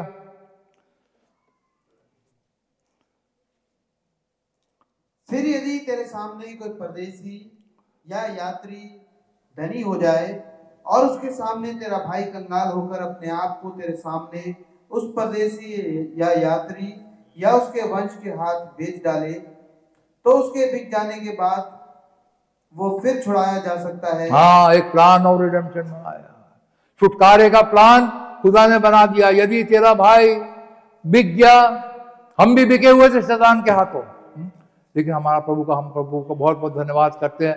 हमारा एक छुड़ाने वाला आया, उसने मुझे और आपको शैतान के हाथ से छुड़ा लिया। प्रभु का बहुत बहुत धन्यवाद करते हैं। यहाँ पे लिखा है तेरा भाई किसी के हाथ बिक जाए, आगे तो उसके बिक जाने के बाद वो फिर छुड़ाया जा सकता है। छुड़ाया जा सकता है। हम पाप की दशा में पड़े नहीं रह गए। हम पापी थे, अपराध में थे, शैतान के हाथों में बिक गए थे, लेकिन हम भी बिके हुए नहीं रह सकते थे। हमारे लिए रिडेम्पशन था, हमारे लिए छुटकारा था। खुदा के प्लान के अनुसार हमारे लिए छुटकारा था कि हम बिके हुए नहीं रह सकते। शैतान ने हमें खरीद लिया था, लेकिन खुदा ने अपने खून के बेशकीमती लहू को बहा करके मुझे और आपको छुड़ा दिया। क्योंकि खुदा ने लेविटिकस के अंदर मूसा को व्यवस्था दी थी, एक लॉ ऑफ रिडेम्पशन दिया था। वो लॉ ऑफ रिडेम्पशन के अनुसार बिके हुए का छुटकारा था। मैं और आप बिके हुए थे। इसी लॉ ऑफ रिडेम्पशन के अनुसार खुदा ने मेरे और आपका छुटकारा किया। हम प्रभु का बहुत बहुत धन्यवाद करते हैं। प्रभु का नाम मुबारक। आगे पढ़े भैया। उसके भाइयों में से कोई उसको छुड़ा सकता है। निकट कुटुंबी का लॉ यहाँ पर आता है। हाँ? उसके भाइयों में से उसका जो निकट कुटुंबी है वो उसे छुड़ा सकता है। यीशु मसीह हमारा निकट कुटुंबी बन गया। प्रभु यीशु मसीह हमारा निकट कुटुंबी बन गया और उसने हमें, मुझे और आपको छुड़ा लिया। हम प्रभु का धन्यवाद करते हैं। आगे पढ़े। या उसका चाचा या चचेरा भाई तथा उसके कुल का कोई भी निकट कुटुंबी उसको छुड़ा सकता है। या यदि वो धनी हो जाए तो वो आप ही अपने को छुड़ा सकता है। हाँ, हम तो खैर धनी हो ही नहीं सकते थे, पापों में मरे हुए थे। हाँ, तो हमारे अंदर कोई धार्मिकता थी ही नहीं, हम किसी रीति धनी नहीं हो सकते थे। लेकिन एक धनी इंसान आ गया, एक धनी इंसान आ गया, एक स्वर्ग का राजा आ गया, एक सारी दुनिया का मालिक आ गया, जिसका लहू बेशकीमती लहू है, जिसके द्वारा उसने मुझे और आपको छुड़ा लिया। आगे पढ़े भैया। वो अपने मोल लेने वाले के साथ अपने बिकने के वर्ष से जुबली के वर्ष तक हिसाब करे और उसके बिकने का दाम वर्षों की गिनती के अनुसार हो, वगैरह वगैरह। यहाँ पे लॉ ऑफ रिडेम्पशन दिया है। भाई ब्रैनम लॉ ऑफ रिडेम्पशन के बारे में क्या बताते हैं, हम थोड़ा सा इसमें से 7 सील्स की पुस्तक में से हम देखेंगे। आपने पढ़ा हुआ है, लेकिन एक बार और पढ़ने से रिवाइव होता है। एक बार और पढ़ने से वो होता है। But the law required a kinsman redeemer. हम बिके हुए थे, पाप में पड़े हुए थे, हमारे लिए कोई आशा नहीं थी, हमारे लिए मरना अवश्य था, हम मौत के घाट उतार दिए जाते, हम नरक में चले जाते थे, लेकिन खुदा ने एक लॉ बनाया था किंसमैन रिडीमर का। खुदा का एक प्लान है, खुदा का एक रास्ता है, खुदा उस प्लान के अनुसार करता है। मेरे और आपके लिए खुदा ने एक लॉ बनाया था, और इस लॉ के अनुसार खुदा ने हमारा छुटकारा किया। भाई बहन हम कह रहे हैं law required a kinsman redeemer, the law of God required a kinsman redeemer. खुदा का लॉ जो था, जो कानून था, उसके अनुसार एक किंसमैन रिडीमर की जरूरत थी। Find it in Leviticus 25. We won't have time to thoroughly search this cause, you know each text would take a night. भाई बहन हम कह रहे हैं हम डिटेल में तो नहीं जाएंगे, सच है हमने कई बार इनके ऊपर मैसेज सुने हुए। आगे चल के कनेक्ट अप होता है, कैसे यर्मिया से कनेक्ट अप होता है, कैसे उसका अंकल का बेटा आता है, कैसा है मेरा लैंड को ले लो, कैसे यर्मिया उसको एक पुस्तक में स्कोर में लिख के अर्धन वैसन में डाल देता, वगैरह वगैरह। हम उस मैसेज के ऊपर नहीं जा रहे हैं। यहाँ पर भाई बहन हम कह रहे हैं but God's law received a substitute. किसमें रिडीमर तो चाहिए था, लेकिन खुदा ने एक लॉ बनाया था, उसके अनुसार एक निकट कुटुंबी, एक सब्स्टिट्यूट आ सकता था छुड़ाने के लिए। Now what if God had not offered to take a substitute? यदि खुदा एफजी ना लेता, यदि खुदा एफजी को ग्रहण नहीं करता, तो क्या होता? मैं और आप ऐसे ही पापों में मर जाते। हम तो अपनी जान नहीं दे सकते, हमारा तो छुटकारा हो नहीं सकता, हम तो पापी हैं, गुनहगार हैं। लेकिन खुदा ने एक सब्स्टिट्यूट बनाया, खुदा ने एक एफजी का इंतजाम किया। जैसे इज़हाक के बदले वो मेढ़ा उत्पन्न, वैसे मेरे और आपके बदले एक प्रभु यीशु मसीह, खुदा खुद उतर करके आया। खुदा स्वयं उसने एक मनुष्य का रूप धारण किया। एंजल नहीं आ सकते थे, एंजल ने तो पाप किया ही नहीं, एंजल के पास ऐसी देह होती ही नहीं, लेकिन खुदा ने खुद, great is the mystery of godliness, God was manifested in flesh. खुदा खुद इंसानी जामे में उतर करके आया। काय के लिए आया? उसने स्वयं अपने लॉ को पूरा करने के लिए आया। जो लॉ उसने मूसा को दिया था, जो व्यवस्था उसने बिना अलग से पेश कर बनाई थी, खुदा उस व्यवस्था को पूरा करने के लिए उतर करके आया। But love constrained him to do it, और प्यार ने उसे विवश कर दिया। मेरे और आपके लिए अपनी जान दे दे। कौन किसके लिए अपनी जान देता है? कोई नहीं देता। माँ बाप तक अपने बच्चों के लिए जान नहीं दे सकते, कौन किसके लिए जान देता है? लेकिन आप सोच के देखिए, खुदा ने मेरे और आपके लिए जान दे दी, अपने लिए जान तक उसने दे दी। अपने आप को ऐसा हलीम किया कि क्रूस की मृत्यु को उसने मेरे और आपके लिए सह लिया। Man was without a way, हमारे पास कोई रास्ता नहीं था, हम सीधा नरक में जाते, हमारे पास कोई रास्ता नहीं था। And there was no way for him to get back, he was gone, इंसान चला गया था, चला जाता, कोई रास्ता नहीं था बचने का। But the grace of God met this kinsman redeemer in the person of Jesus Christ। लेकिन खुदा का अनुग्रह, ये किंसमैन रिडीमर जो कि प्रभु यीशु मसीह थे, इनके द्वारा हमारा रिक्वायरमेंट मीट हुआ। हम प्रभु का बहुत बहुत धन्यवाद करते हैं। लॉ रिक्वायर्ड इट, व्यवस्था को चाहिए थे कि कोई मरे, कोई किसी को अपनी जान देनी है, और प्रभु यीशु मसीह ने इस लॉ को पूरा किया। Grace met is requirement, oh amazing grace, कैसी अद्भुत ग्रेस है जो खुदा ने हमारे लिए करी। हाउ स्वीट द साउंड, उसका साउंड कितना मधुर है। God's law required an innocent substitute, एक इनोसेंट सब्स्टिट्यूट, एक पवित्र सब्स्टिट्यूट चाहिए था। सब्स्टिट्यूट तो बहुत हो सकते थे, लेकिन एक इनोसेंट होना था, जिसने कभी पाप नहीं किया, जो पाप रहित था, जो धनवान होना चाहिए था, जो निकट कुटुंबी होना चाहिए था, एक पाप रहित इंसान होना चाहिए था। खुदा के अनुग्रह ने ये सारे रिक्वायरमेंट मीट कर लिए। मैं अपने आप को, आप अपने आप को देखिए, हम कितने ब्लेसेड हैं। खुदा ने सारे हमारे रिक्वायरमेंट को पूरे कर लिए और हमें शैतान के हाथ से उसने हमें छुड़ा कर निकाल करके लेकर के आ गया। प्रभु का बहुत बहुत धन्यवाद करते हैं। And who was innocent, every man had been born sexual and the only way that wasn't had forfeited the right to eternal life and to be king on the earth. When I think of this scripture, for thou hast redeemed us back to God. हम यूहन्ना 5 के अंदर, प्रकाशित वाक्य 5 के अंदर पढ़ते, तूने हमें बद्ध होकर अरे कुल जाति और भाषा में से अपने लिए मोल ले लिया है। हाँ, सारे वो ऐसा गाना गा रहे हैं, वो thou hast redeemed us back to God and we may reign and be kings and priests upon the earth, कि हम राज करेंगे खुदा के साथ। खुदा ने हमें काहे के लिए छुटकारा दिया? नागरिक बनाने के लिए नहीं दिया है, उसने हमें राजा और याजक बनाया है कि हम खुदा के साथ राज करेंगे। 1000 साल की बादशाहत में हम खुदा के साथ राज करें। खुदा ने हमें इसलिए छुड़ाया है, इसलिए उसने हमारा दाम दिया है। Oh my what the kinsman redeemer, oh what a story we would have here. Oh my, भाई बहन हम कह रहे हैं, कैसी स्टोरी, कहानी यहाँ पर है। Notice, law required a kinsman redeemer to redeem a lost substance. Law के अनुसार किंग्समैन रिडीमर चाहिए था कि लॉस्ट सब्सटेंस को छुड़ाए। Grace met this requirement in the person of Jesus Christ. A kinsman must be born of the human race. हम आदमी हैं, हमारा छुड़ाने वाला भी ह्यूमन होना चाहिए था। जब हम प्रकाशित वाक्य 5 को पढ़ें, वहां पर ऐलान हो रहा है, कोई मैन, कोई मनुष्य की योग्यता के ऊपर ऐलान हो रहा है, और वहां पर कोई आदमी नहीं मिला कि उस पुस्तक को ले ले और उसकी 7 मोहरें खोले। पुस्तक जो आदम के पास थी, आदम ने पाप किया और वो चली गई ओरिजिनल ओनर के पास, और पुस्तक लेकर के वहाँ पर स्वर्ग के ऊपर सिंहासन पर बैठे हैं। और यूहन्ना वहाँ पर है, मैं पढ़ा नहीं रहा, हम सब जानते हैं। यूहन्ना रो रहा है, फूट फूट के रो रहा है। कोई कहेगा अरे यूहन्ना इसलिए रो रहा है, उसका यहाँ पर यूहन्ना इसलिए रो रहा है कि पूरी कायनात नाश हो जाती यदि पुस्तक नहीं खुलती, यदि वो 7 मोहरें नहीं तोड़ी जाती, तो सारी की सारी कायनात नाश हो जाती। यूहन्ना वहां पर रो रहा है। लेकिन तब एक एल्डर उससे कहता, रो मत, यहूदा के गोत्र का वासी है, वो जयवंत हुआ है, पुस्तक को लेने और उसकी 7 मोहरों को तोड़ने के लिए जयवंत हुआ है। और यूहन्ना ने देखा, और क्या पलट के देखा, वो तो लैम का अनाउंसमेंट, वो तो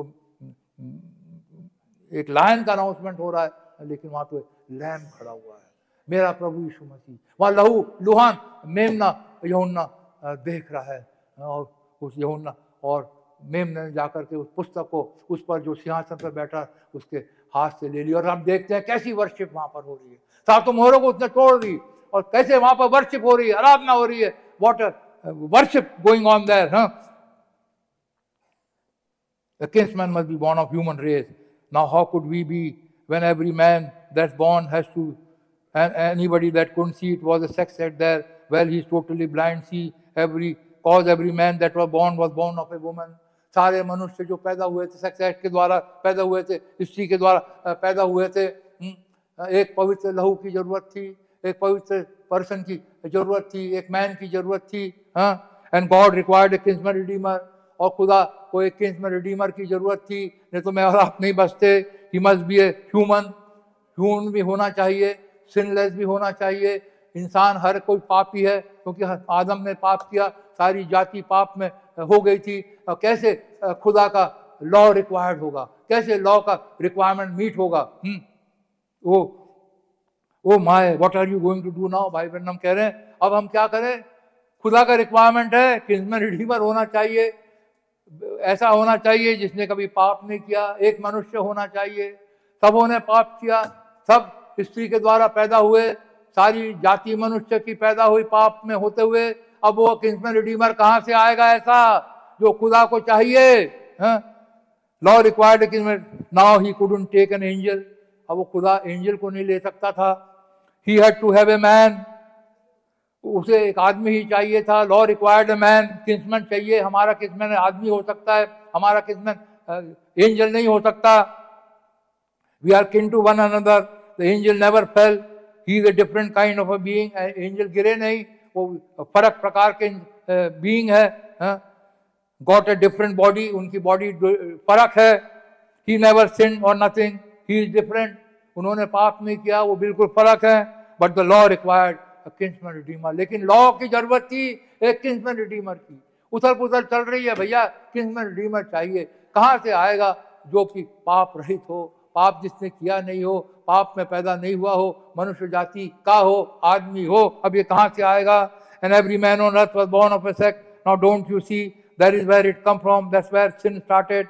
you see where it's now, here he comes to seed of the serpent. Serpent seed के बारे में भाई ब्रैनम कह रहे हैं, पाप में दुनिया चली गई थी। सर्पेंट सीड की डॉक्ट्रिन हम सब जानते हैं, कैसे हवा के साथ जो कैन पैदा हुआ।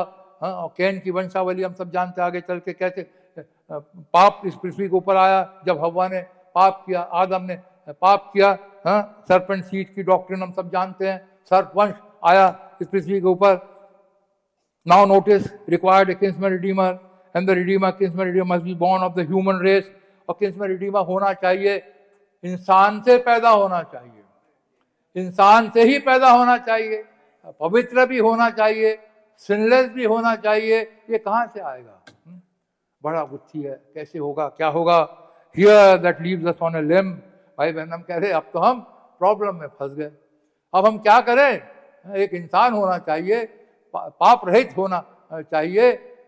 अभी हम कहाँ चलाए? But let me sound the trumpet to you. भाई बहन हम कह रहे हैं लेकिन मैं ट्रम्पेट बजाना चाहता हूँ। भाई बहन ने ट्रम्पेट बजाया, और वो ट्रम्पेट क्या कहता था? The virgin birth produce the product. एक वर्जिन बर्थ के द्वारा, वर्जिन बर्थ के द्वारा जो रिक्वायर्ड था, वो जो आदमी की जरूरत थी, वो आदमी की जरूरत एक वर्जिन बर्थ के द्वारा पूरी हुई। हम प्रभु का बहुत बहुत धन्यवाद करते हैं। Product the virgin birth produce our kinsman redeemer. Mariam के द्वारा, जो कुंवारी थी, हम सब जानते हैं, हमारे लिए एक उद्धार करता पैदा हुआ, हमारे लिए एक रिडीमर आया, एक हमारे लिए एक किंग्समैन रिडीमर आया, जिससे के द्वारा खुदा का लॉ पूरा हो सके। None other but the almighty God became Emmanuel one of us. और कोई नहीं, सोच करके देखिए, इमैनुअल खुदा खुद मेरे और आपके लिए एक इंसान बन गया। वही खुदा जो स्वर्ग में नहीं समाता, जो स्वर्ग और पृथ्वी का सृष्टि करता है, वो कहता पृथ्वी मेरे पैर की स्टूल है, मैं कहाँ समा सकता हूँ? वो कहीं समा नहीं सकता हमारा खुदा। लेकिन एक छोटे से बेबी के रूप में यीशु मसीह की देह के अंदर वो आकर के उतर गया कि अपने ही लॉ को, जो अपने ही कानून को जो उसने बनाया था, उसे वो पूरा कर सके। इसलिए उसने अपने लिए एक देह को बनाई। इसलिए उसने प्रभु यीशु मसीह के रूप में होते हुए अपने आप को उसके अंदर प्रकट कर दिया, और वो एक किंग्समैन रिडीमर के रूप में इस पृथ्वी के ऊपर पैदा हुआ। हम प्रभु का बहुत बहुत धन्यवाद करते हैं। Emmanuel the kinsman redeemer was met the requirement. Kinsman redeemer का प्रभु यीशु मसीह में पूरा हो गया। जो खुदा ने लॉ बनाया था, खुदा का जो एक तरीका था उद्धार का, खुदा का जो तरीका था इंसानी जाति को बचाने का, खुदा का जो तरीका था पाप से लोगों को निकालने का, यीशु मसीह के पैदा होने पर खुदा वो इमैनुअल जो देह में होते हुए आया, उसका रिक्वायरमेंट पूरा हो गया। You see how God makes a requirement. खुदा देखिए कैसे अपने रिक्वायरमेंट को पूरा करते हैं। खुदा को तरीके खुदा को मालूम है कैसे वो रिक्वायरमेंट को पूरा करते हैं। And there is nothing we can do. हम कुछ नहीं कर सकते। खुदा अपने आप तरीके निकालते हैं। जब खुदा ने तरीका निकाला कि होली गोश्त ऊपर जाएगा, तो खुदा ही, मैं और आप कुछ नहीं कर सकते। मैं और आप सिर्फ खुदा के पास अपने आप को सरेंडर करना है, अपने आप को टोटली सरेंडर करना है, अपने आप को खुदा के सामने सबमिट कर देने का। वो खुदा ही रास्ता निकालेंगे। हमें नहीं मालूम प्रभु जी आप क्या करोगे, हर चीज आप ही करने वाले हो प्रभु जी। हम अपने आप को आपके हाथ में सपुर्द कर देते हैं, अपने आप को आपके हाथ में हम सौंप देते हैं। आप अपने इच्छा के अनुसार करें। But was met, you see how God makes a requirement and there is nothing we can do. But then grace steps in and overshadows that law. Grace आ जाती है, अनुग्रह आ जाती है और लॉ के ऊपर ओवरशैडो कर लेती है। लॉ ग्रेस के सामने फीका पड़ जाता है। खुदा का अनुग्रह हमारे लिए काफी है। प्रभु का हम धन्यवाद करते हैं। लॉ कवर अप हो जाता है and produces the product. Amen. भाई Branham claps his hand together. भाई ब्रैनम बहुत खुश होते हैं, अपने हाथ को क्लैप करते हैं। तो खुद कि हमें किंगडम रिडीमर मिल गया, वो इमैनुअल एक मनुष्य के रूप में, प्रभु यीशु मसीह के रूप में आकर के इस पृथ्वी के ऊपर वो पैदा हो गया। खुदा का बहुत धन्यवाद करते हैं। ग्रेस ने लॉ को कवर अप कर लिया। लॉ का जो रिक्वायरमेंट पूरा होना था इस अनुग्रह के द्वारा जो मसीह यीशु में है, जिसके द्वारा हम उद्धार प्राप्त कर सकते हैं, जिसके द्वारा हम बचाए जाते हैं, वो पूरा हो गया। प्रभु का हम धन्यवाद करते हैं। Oh when you get over home, when I get my little cabin down there that brother Neville sings about. मैं अपने रूम में जब जाता हूँ, भाई नेविल गाते हैं, when you all hear something down there one morning sing amazing grace, amazing grace. खुदा का कितना धन्यवाद हो इस अनुग्रह के लिए। Amazing grace, how sweet the sound. उसका साउंड कितना स्वीट है, that save a wretch like me. मैं कितना गुनहगार था, मैं कितना पापी था, लेकिन खुदा का अनुग्रह हो वो अमेजिंग ग्रेस के लिए जिसने मुझ पापी को, आज मेरे भाइयों बहनों ये रियलाइजेशन हमारे अंदर होना चाहिए कि हम तो पापी थे, अपराधी थे, मरने वाले थे, हमारे लिए कोई रास्ता नहीं था, लेकिन उसका वो अनुग्रह है, खुदा का अनुग्रह जो अपने अपने स्वर्ग तक को छोड़ा और एक इंसानी रूप में इस पृथ्वी के ऊपर आकर के उसने मेरे और आपके लिए अपनी जान दी। It's grace that taught my heart to fear. ये ग्रेस है जो मुझे सिखाता है कैसे डरना चाहिए। It was grace my fears relieved, और मेरे डर अनुग्रह के द्वारा दूर हो जाते हैं। How precious did that grace appear. वो प्रेशियस कितनी बहुत कीमती है वो ग्रेस जो अपीयर हुई।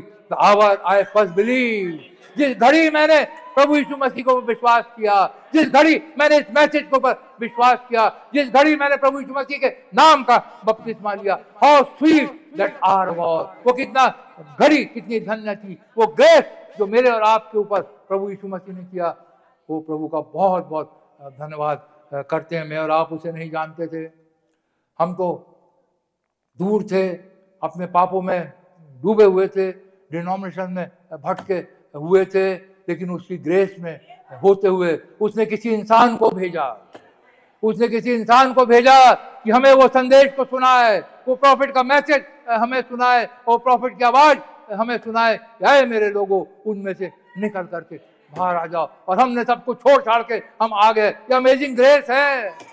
कईयों के ऊपर ये अनुग्रह नहीं हुआ। मेरे भाइयों बहनों, हम कितने ब्लेसेड हैं जिनके ऊपर ये अनुग्रह हुआ है। ये प्रभु की ग्रेस हमारे ऊपर प्रकट हुई है। हम प्रभु का बहुत बहुत धन्यवाद करते। ये ग्रेस है, ये हमारे अच्छे काम नहीं है। आप कोशिश करके देख लीजिए, जो भी नहीं करना है उसको आप हथौड़े मार लीजिए, कुछ भी कर लीजिए, अपना माथा पटक पटक के उसे समझा दीजिए। जिसकी समझ में ये नहीं आना है उसकी समझ में नहीं आता, लेकिन प्रभु का धन्यवाद हो, एक सेंटेंस, एक वचन बाइबल का निकलता है जिसको खुदा ने अनंत जीवन देने के लिए ठहराया है, वो इमीडिएटली एक्सेप्ट कर लेता है, इमीडिएटली ग्रहण कर लेता है। ये प्रभु का अनुग्रह है, ये प्रभु का ग्रेस है, तो और नहीं तो और क्या है। ये प्रभु का अनुग्रह है जो मेरे और आपके ऊपर हुआ। मेरे भाइयों बहनों, वो हमें यही बात, जब प्रभु ने हमें बचाया, हमें उद्धार उसने किया, हमें यहाँ तक लेकर के आया, वो हमें रैप्चर में भी लेके जाएगा। यही विश्वास में हमें बने रहना है। जो उसने हमारे लिए इतना सब कुछ कह दिया, कर दिया, हमें यहाँ तक लेकर के आया, तो प्रभु हमें नहीं छोड़ेंगे। प्रभु हमें नहीं छोड़ेंगे, हमें छोड़ करके नहीं चले जाएंगे, हमें कंफ्यूजन में रख करके नहीं चले जाएंगे, छोड़ के नहीं चले जाएंगे। इसलिए उन्होंने एक सेवकाई को रखा हमारे बीच में, और वो सेवकाई के द्वारा वो हमें परफेक्शन की ओर लेकर के जा रहे हैं। सेवकाई के द्वारा हमें सिद्धता की ओर लेकर के जा रहे हैं, और सेवकाई के द्वारा हमें वो तैयार कर रहे हैं कि हम रैप्चर में जाने वाले हो सके। Wait till we get down to it, just a moment. Oh my, the book of Ruth gives a beautiful picture. Ruth की किताब में किंग्समैन रिडीमर का बहुत ब्यूटीफुल पिक्चर है। भाई बहन, हम सब जानते हैं, है picture, yes, of this, how Boaz and Naomi had lost the state. You know, you heard me preach on it, haven't you? हाँ, भाई ब्रैनम, यस, हमने भी सुना है भाई Branham, Boaz had to become a redeemer and he was the only one that could, he had to be a kinsman, a near kinsman. Boaz उसका निकट कुटुंबी था। And in redeeming Naomi he got Ruth, that was Jesus. Boaz typing Christ, Boaz Christ को दर्शाता है। And when he redeem Israel, जब मसीह यीशु ने इजराइल को रिडीम किया, he got the Gentile bride. जैसे बोआज ने न्योमी को रिडीम किया और उसे वो रूथ जंटाइल ब्राइड मिली, वैसे यीशु मसीह ने इजराइल का छुटकारा किया और उसे ये जंटाइल ब्राइड जो मैं और आप हैं वो उसे मिले। हम प्रभु का बहुत बहुत धन्यवाद करते। So then you see very beautiful, we have it on tape, I am sure. Now notice, now ना हम देखें, थोड़ा सा पढ़ें रूथ की पुस्तक को, 3 अध्याय को थोड़ा सा देखें। इन बातों को पढ़ने से आनंद आता है, हाँ, और हमारा विश्वास और बढ़ता है। हाँ, एक हमारा छुड़ाने वाला है, हाँ? एक हमारा छुटकारा देने वाला है, हाँ? रूथ की पुस्तक देखें, हाँ, 3 अध्याय के अंदर कैसे न्योमी रूथ को कहती है और उसे कहती है, पहली बात पढ़े। उसकी सास नाओमी ने उससे कहा, हे मेरी बेटी, क्या मैं तेरे लिए ठाव ना ढूंढूं हाँ, कि तेरा भला हो? अब जिसकी दासियों के पास तू थी, क्या वो बोआज हमारा कुटुंबी नहीं है? हाँ, रूथ इसको न्योमी रूथ को बता रही है, बोआज हमारा निकट कुटुंबी है। मेरी बेटी, मैं तुझे कहती हूँ, तू नहा धो, अपने आप को तैयार कर और चुपके से देखना कहाँ पर बोआज आज रात को सोता है। चुप कर से उसके पैर को उघाड़ करके तू वहाँ पर लेट जाना है। और हम यहाँ देखते हैं 8वीं आयत पढ़े भैया, नहीं सॉरी 7वीं आयत को पढ़े, 6ठी आयत, सॉरी 6ठी आयत से पढ़े। तब वो खलिहान को गई और अपनी सास की आज्ञा के अनुसार ही किया। हाँ, उसने जो कुछ की आज्ञा दी थी करी। छुटकारा प्राप्त करना है, लॉ ऑफ रिडेम्पशन प्राप्त करना है, तो रूथ अपनी सास की आज्ञा को मान रही है। जो कुछ भी वचन के अंदर लिखा है इस रूथ को भी मानना है। यदि हमारा छुटकारा हम चाहते हैं, यदि हम रैप्चर में जाना चाहते हैं, यदि हम होली गोस्ट प्राप्त करना चाहते हैं, तो जो कुछ भी वचन के अंदर लिखा है, जो कुछ भी पुलपिट के ऊपर से कहा जाता है, इस रूथ को भी मानना है, तब तो छुटकारा होगा। और यदि रूथ कहती नहीं नहीं मम्मी मैं नहीं जाऊंगी, आप क्या बात कर रहे हो, हाँ? मैं उस बूढ़े के पास क्यों जाऊं, वहां जाके वो हमारा छुटकारा क्यों करे? अरे मैं किसी जवान को ढूंढूंगी। तो क्या रूथ का छुटकारा होता? नहीं होता। लेकिन ये खुदा का प्लान है, खुदा का प्रोवाइडेड वे है, खुदा का एक रास्ता है जिस रास्ते से खुदा हर काम को करता है, उसके अलावा कोई काम नहीं करता। और रूथ ने अपनी सास की मान ली और चली गई जब तक, हाँ पढ़े भैया साथ, हाँ। जब बोआज खा पी चुका और उसका मन आनंदित हुआ, तब जाकर अनाज के ढेर के एक सिरे के पास लेट गया। तब वो चुपचाप गई और उसके पांव उघाड़ के लेट गई। आधी रात को वो पुरुष चौंक पड़ा और आगे की ओर झुककर क्या पाया कि उसके पांव के पास कोई स्त्री लेटी है। हमें जाना है। आज हमारा बोआज उतर करके आ गए हैं। आज हमारे बोआज वो क्लाउड में उतर करके आ गए हैं। हमें देखना है, आज क्लाउड के पास जाना है, क्लाउड के पास जाना है, उनके पैरों के पास जाना है, क्लाउड के पास जाना है। और यहाँ पे क्या करती है, जा करके लेट गई। अपने आप को पूरी रीति से क्लाउड को सरेंडर कर देने का है। आगे पढ़े भैया। उसने पूछा, तू कौन है? तब वो बोली, मैं तो तेरी दासी रूथ हूँ।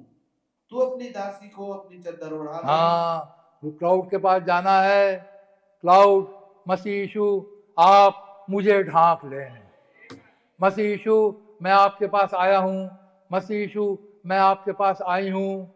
आपके से मैं ढकनी चाहती हूँ, मैं ढकना चाहता हूँ, आप मेरे को आप ढका ले। क्या गलतियों के अंदर 3 अध्याय 27 आयत में नहीं लिखा है? जितनों ने मसीह यीशु का बपतिस्मा लिया उन्होंने मसीह यीशु को पहन लिया। जब हमने मसीह यीशु को पहन लिया, जब हमने क्लाउड को पहन लिया, तब हमारे ऊपर दंड की आज्ञा नहीं है। दंड की आज्ञा खत्म हो जाती है जब हम मसीह यीशु में आ जाते हैं। आज मसीह यीशु क्लाउड में है, आज मसीह यीशु क्लाउड में पाए जाते हैं। और जब हम इस क्लाउड को अपने ऊपर पहन लेते हैं, किस काय के द्वारा? बपतिस्मा लेने के द्वारा, पवित्र आत्मा का बपतिस्मा लेने के द्वारा, उस होली गोस्ट से भरने के द्वारा, तब हम क्लाउड को पहन लेते हैं। क्लाउड के अंदर हम आ जाते हैं। जैसे ये कह रही है मुझे अपनी चादर उड़ा दे। हाँ, आगे पढ़े भैया। तू अपनी दासी को अपनी चादर उड़ा दे, क्योंकि तू हमारी भूमि छुड़ाने वाला कुटुंबी है। हाँ, आप क्लाउड, आप हमारे निकट कुटुंबी हैं। आपके सिवा हमारा कोई निकट कुटुंबी है ही नहीं।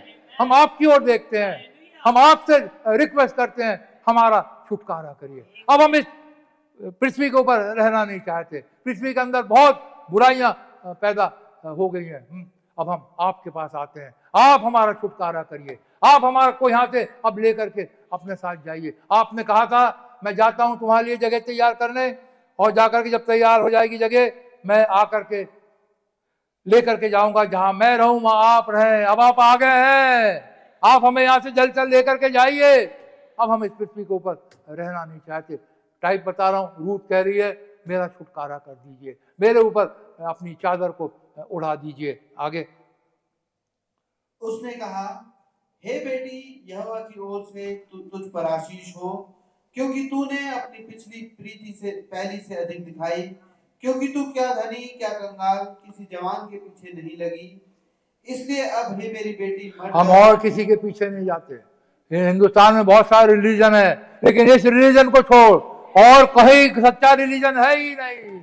तू किसी के पास नहीं गई। बहुत सारे आदमी हैं, बहुत सारे चर्चेज हैं, बहुत सारे डिनोमिनेशन हैं, लेकिन है मेरी बेटी तू मेरे पास आई है। हम आज इस क्लाउड के पास आए हैं। बहुत सारे गिरजे हैं, बड़े बड़े गिरजे हैं, बड़े बड़े संस्थागत हैं, लेकिन हमने सबको छोड़ दिया। हम क्लाउड के पास आ गए, हम मसीह के पास आ गए, इस मैसेज के पास आ गए।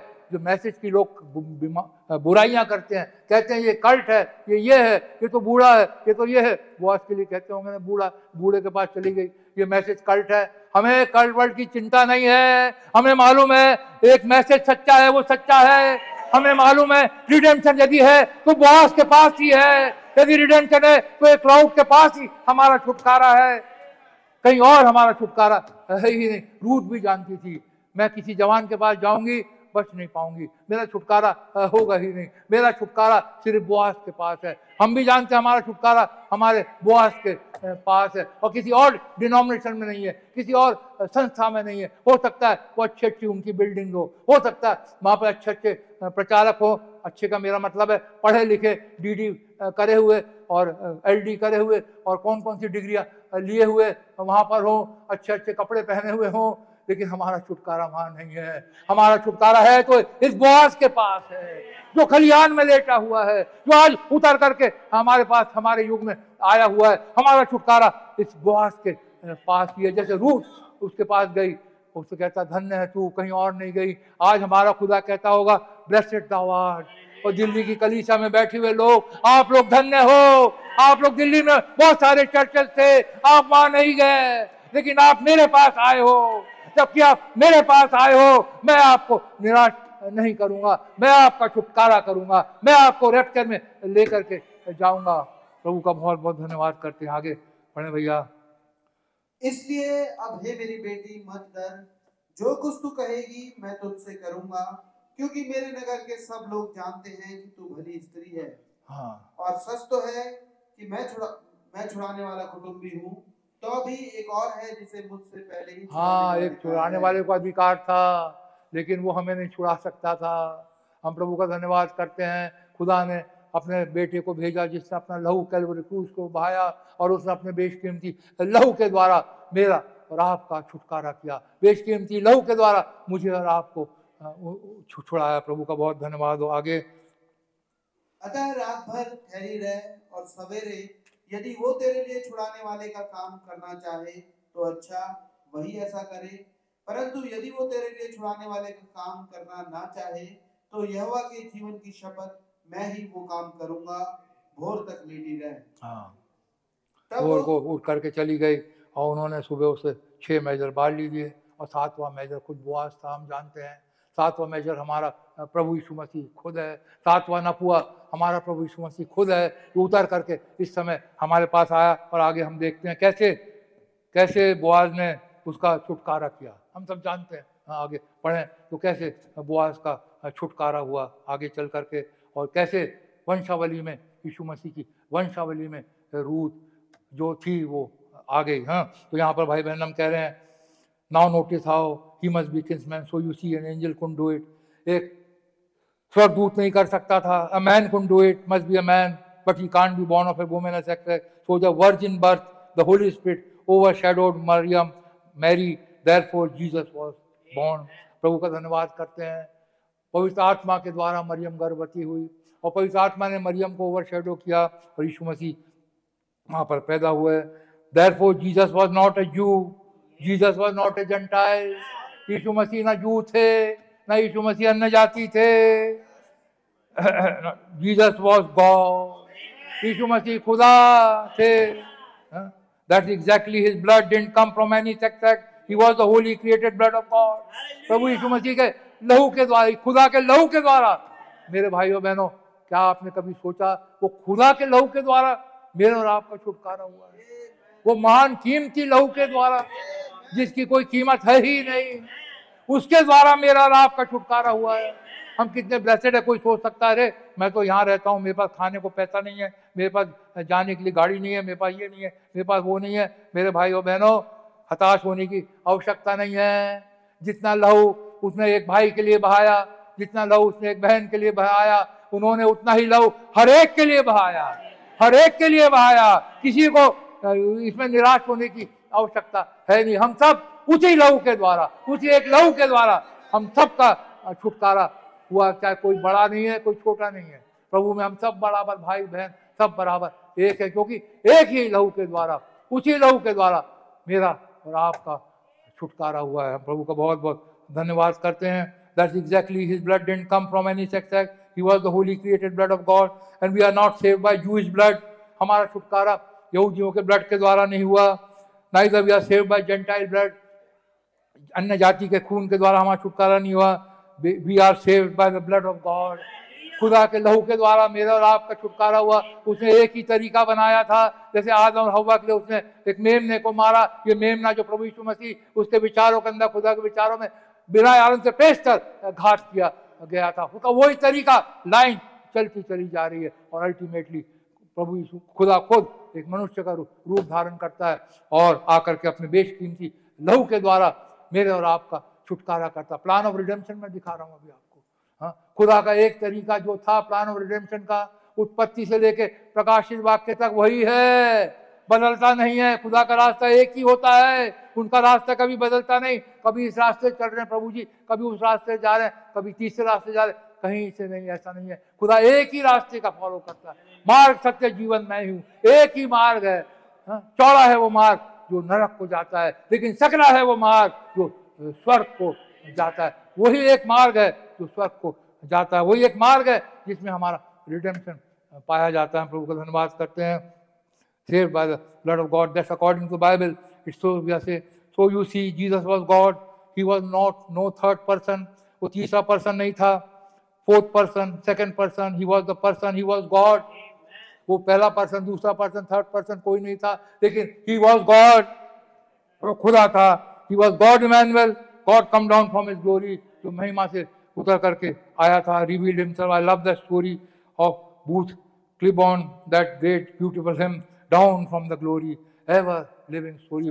भाई बहनों गाने गाते हैं, that's the one met the requirement। ये हमारे प्रभु यीशु मसीह है जिन्होंने में उस रिडेम्पशन का रिक्वायरमेंट, किंसमैन रिडेम्पशन का रिक्वायरमेंट मीट किया। Grace produce the person of Jesus Christ, Yeshu Masih का पर्सन प्रोड्यूस किया किसने? अनुग्रह ने। अनुग्रह में होते हुए grace produce the person of Jesus Christ. And we find this book now, God stretched his tent come from God to become a man, he changed his tent from the Almighty God to be a man। प्रभु ने अपने उसको बदला और एक आदमी में खुदा कन्वर्ट हो गया, to take on the form of a man, कि एक मनुष्य का रूप धारण करे, so that he could die, जिससे कि वो मर सके। he could redeem a man, wait till we see him when there's nobody worthy, see all right। हो प्रभु का हम बहुत बहुत धन्यवाद करते हैं। Christ has redeemed us now, Yeshu Masih ने हमारा छुटकारा कर दिया है। We are now redeemed but he has not claimed his position yet. उसने हमें रिडीम तो कर दिया है लेकिन क्लेम अभी तक नहीं किया है। बहुत जल्दी प्रभु यीशु मसीह आ रहे हैं हमें यहाँ से लेकर के जाने के लिए। हम प्रभु का बहुत बहुत धन्यवाद करते हैं। You might differ with that but just hold on a minute. He hasn't claimed it, he took the book of redemption. Everything that Adam had, everything that he lost, Christ redeemed back. जो कुछ भी आदम ने खोया था मसीह यीशु ने सब कुछ रिडीम कर दिया। And he has already redeemed us, but he hasn't took the possession yet. अभी हम इसी पृथ्वी के ऊपर हैं, अभी वो आने वाले हैं, अभी उनकी सेकंड कमिंग होने वाली। आई मीन वो आ गए हैं, मेरे को मिसअंडरस्टैंड नहीं करना। 28 फरवरी 1963 को हमारा प्रभु यीशु मसीह पृथ्वी के ऊपर आ गए हैं, और आ चुके हैं, लेकिन हमारा भी यहाँ से जाना बाकी है और किसी भी समय हमें यहाँ से लेकर के जाएंगे। He cannot do it until the time appointed. एक समय है, उस समय लोगों यीशु मसीह चेलों ने पूछा था, प्रभु जी क्या आप इसी समय इजराइल को किंगडम फेर देंगे? यीशु मसीह ने कहा कि पिता के हाथ में है, जो पिता के हाथ में है तो तुमको जानना अवश्य नहीं है। हर एक चीज पिता के हाथ में है। कब एक टाइम अपॉइंटेड है हमारे और आपका यहाँ से जाने का, वो टाइम के अनुसार ही वो हमें लेकर के जाएंगे appointed. And then will come the resurrection, और तब पुनरुत्थान होगा जब हमारे मसीह यीशु अपीयर होंगे। मैं कमिंग नहीं कहूंगा, अपीयर होंगे, तब रिजरेक्शन होगा। And then the earth will be renewed again and then he will take possession, his possession which he got when he redeemed us. जिस खुदा ने हमें रिडीम किया, हमें पोजीशन जो हम हैं, इस होली स्पिरिट को वो लेंगे और इस होली स्पिरिट को ऊपर लेकर के जाएंगे। But will do it at the appointed time. Oh my, लेकिन एक अपॉइंटेड टाइम है, हर एक चीज का अपॉइंटेड टाइम है। एक हमें वेट करना है उस अपॉइंटेड टाइम के लिए, तो प्रभु आएंगे। यीशु मसीह ने कहा था वो समय और घड़ी कोई नहीं जानता, लेकिन वो साल और वो महीना, वो हफ्ता तो खुदा रिवील करेगा। और खुदा अपने वचनों को लाने के द्वारा हमारे ऊपर रिवील करता जा रहा है कि उनका समय निकट आ रहा है, कैसे वो आ रहे हैं, और किस अद्भुत रीति से अब वो हमें यहाँ से लेकर के जाएंगे। भाई ब्रैनम, मैं मैसेज में आऊँ, थोड़ा सा मैसेज में से इसमें से पढ़ूँ। और यहाँ पे भाई ब्रैनम बता रहे हैं उनका एक ही तरीका था। मूसा को इजराइलियों के लिए चुना था, निकालने के लिए। मूसा को खुदा पिलर ऑफ फायर में होके दर्शन दिया, एक ही तरीका था। पिलर ऑफ फायर में से उन्होंने बातचीत करी और मूसा के द्वारा कितने अद्भुत चमत्कार किए और इजराइलियों को ले करके वहाँ से चले गए। और यहाँ पर हम थोड़ा सा इसको देखें। Therefore we are at the end time। अब हम एंड टाइम में हैं। भाई बहन हम कह रहे हैं कैसे चीज़ें पृथ्वी के ऊपर हो रही है, वो सारी चीज़ों को मैं अवॉइड कर रहा हूँ। हमने बार बार देख चुके हैं कैसे इस दुनिया की हालत हो गई है, कैसे ये कंडीशन पृथ्वी की हो रही है, कैसे इससे पहले भाई बहन बता रहे हैं कैसे हाइब्रिडाइजेशन चल रहा है, कैसे प्लांट का हाइब्रिडाइजेशन हो रहा है, हर एक चीज़ का हाइब्रिडाइजेशन हो रहा है। आप देखिए भाई बहन ने कहा था वैली में मत रहना, अंडे मत खाना। क्यों कहा था कि हाइब्रिडाइजेशन होगा और इससे भयंकर बुरी बुरी बीमारियां होंगी। और आज संसार में हम जानते हैं हाइब्रिडाइजेशन चरम सीमा के ऊपर है। बड़े बड़े आपको सब्जियां मिल जाएंगी, लेकिन उन्हें वो नहीं उगेंगी, खत्म हो जाएगी, क्योंकि ओरिजिनल सीड है ही नहीं। Spoken word is the original seed. लोगों ने उसके अंदर मिलावट कर दी, डिनोमिनेशनल चर्चेज ने मिलावट कर दी और वहां पे मृत्यु आ गई। लेकिन ओरिजिनल सीड तो स्पोकन वर्ड है, तो वचन है खुदा का, जिसके अंदर मिलावट करने से मौत आती है, ये लिखा है। जो एक शब्द इस वचन में से निकालेगा या ऐड करेगा, उसका नाम मैं जीवन की पुस्तक में से निकाल दूंगा। तो लोगों ने अपने लिए क्रीड बना ली। चर्चेस के हाल देखो तो सारे हाइब्रिडाइज हो गए हैं। सारों के सारों ने अपने डिनोमिनेशन की शिक्षा ले ली है, क्रीड को ले लिए, वचन को एक तरफ रख दिए। और यीशु मसीह को खुद कहते तुम व्यर्थ मेरी उपासना करते हैं, तुम मनुष्य की शिक्षा को खुदा की डॉक्ट्रिन कर करके लोगों को सिखाते हो। यही हाल डिनोमिनेशन के अंदर हो रहा है, वहां पर सारा हाइब्रिडाइजेशन आ चुका है। और तब भाई बहन हम कह रहे हैं we are at the end time. और there is not one hope left. अब कोई होप इस वचन के बाहर, इस मैसेज के बाहर, इस क्लाउड के बाहर आज कोई होप है ही नहीं। आज कोई यदि होप है तो इस मैसेज के अंदर है, इस मैसेज के बाहर आज कोई होप है ही नहीं। We cannot build upon the nation. This nation is also gone. हमारा नेशन तो बिल्कुल खत्म हो गया भाई बहन कह, अमेरिका बिल्कुल खत्म हो गया है, और इसके लिए कोई होप है ही नहीं।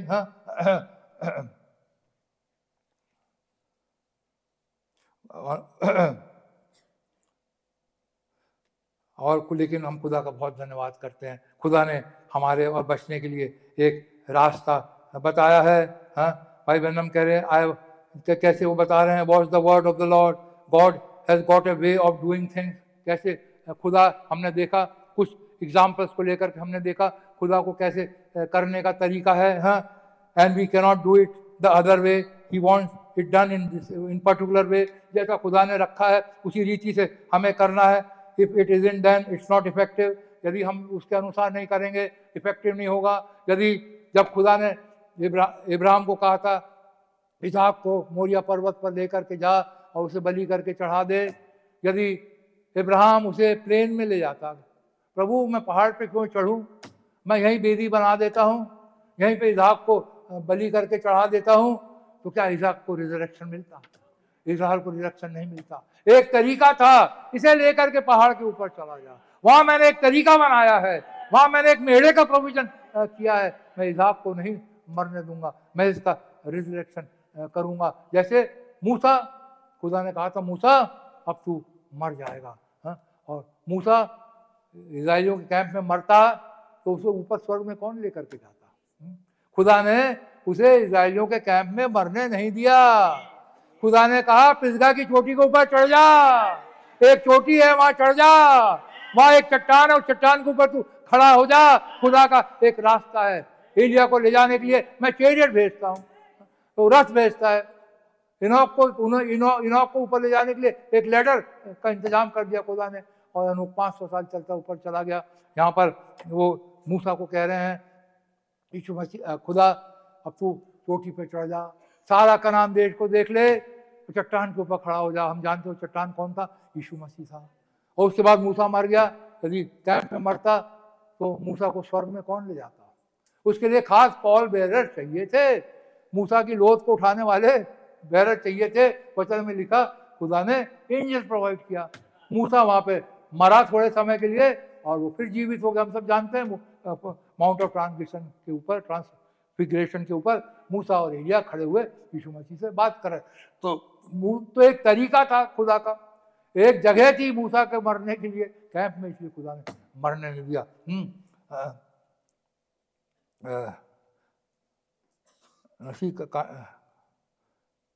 But what the word of the Lord now, God has got a way of doing things.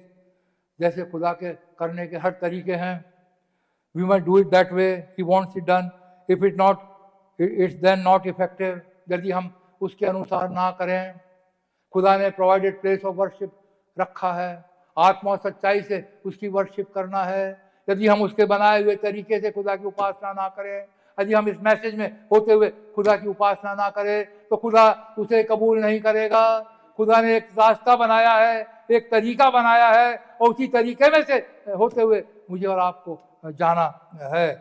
He wants it done. If it isn't, then it's not effective. Jesus found something like it when he come in this day. He said, "You by tradition, अपने तरीके traditions के द्वारा तुम लोगों ने हर एक चीज को नॉन इफेक्ट कर दिया। Today I know it become the same thing. There is not a thing left my Christian friend. भाई बहन हम कह रहे हैं बट हर एक चीज बिगड़ चुकी है, अब और कुछ बाकी नहीं रह गया। भाई बहन हम कह रहे हैं but the coming of the Lord Jesus Christ. अब हमारे लिए एक ही होप बची है। संसार के अंदर कोई होप नहीं है, संसार के अंदर से सारी होप खत्म हो गई है, लेकिन हमारे लिए केवल एक होप बची है, और वो क्या है? Coming of the Lord Jesus Christ. Yeshu Masih की आमद। यीशु मसीह की आमद हमें यहाँ से उठा करके ले करके जाने वाला। That's the only hope that the church has. यही है आज एक उम्मीद हमारे पास है कि हमारे प्रभु यीशु मसीह अपीयर होंगे और हमें यहाँ से ले करके चले जाएंगे। As far it come if it ever takes up finish, denomination खत्म हो गए हैं, हाँ, क्योंकि लूसीफर डिनोमिनेशन में घुस चुका है।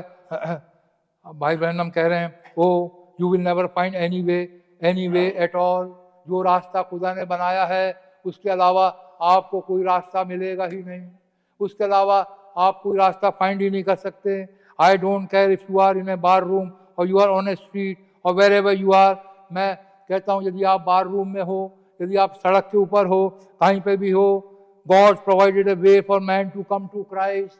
खुदा ने एक तरीका बनाया है इंसान को मसीह के पास आने का है। आप कहीं पर भी हो, आप अपने अपने जीवन को परख करके देख लीजिए, आप कहाँ थे, लेकिन खुदा ने एक तरीका बनाया था मुझे और आपको उसके पास लेकर के आने के लिए, मुझे और आपको मैसेज में लेकर के आने के लिए खुदा ने एक तरीका बनाया था। For man to come to Christ and receive eternal life, Jesus said, जो हमने पढ़ा, if I be lifted up upon the earth, यदि मैं इस पृथ्वी से ऊपर उठाया जाऊंगा, I will draw all man unto me, यदि मैं इस पृथ्वी से ऊपर उठाया जाऊंगा तो मैं हर एक मनुष्य को अपनी ओर खींच लूंगा।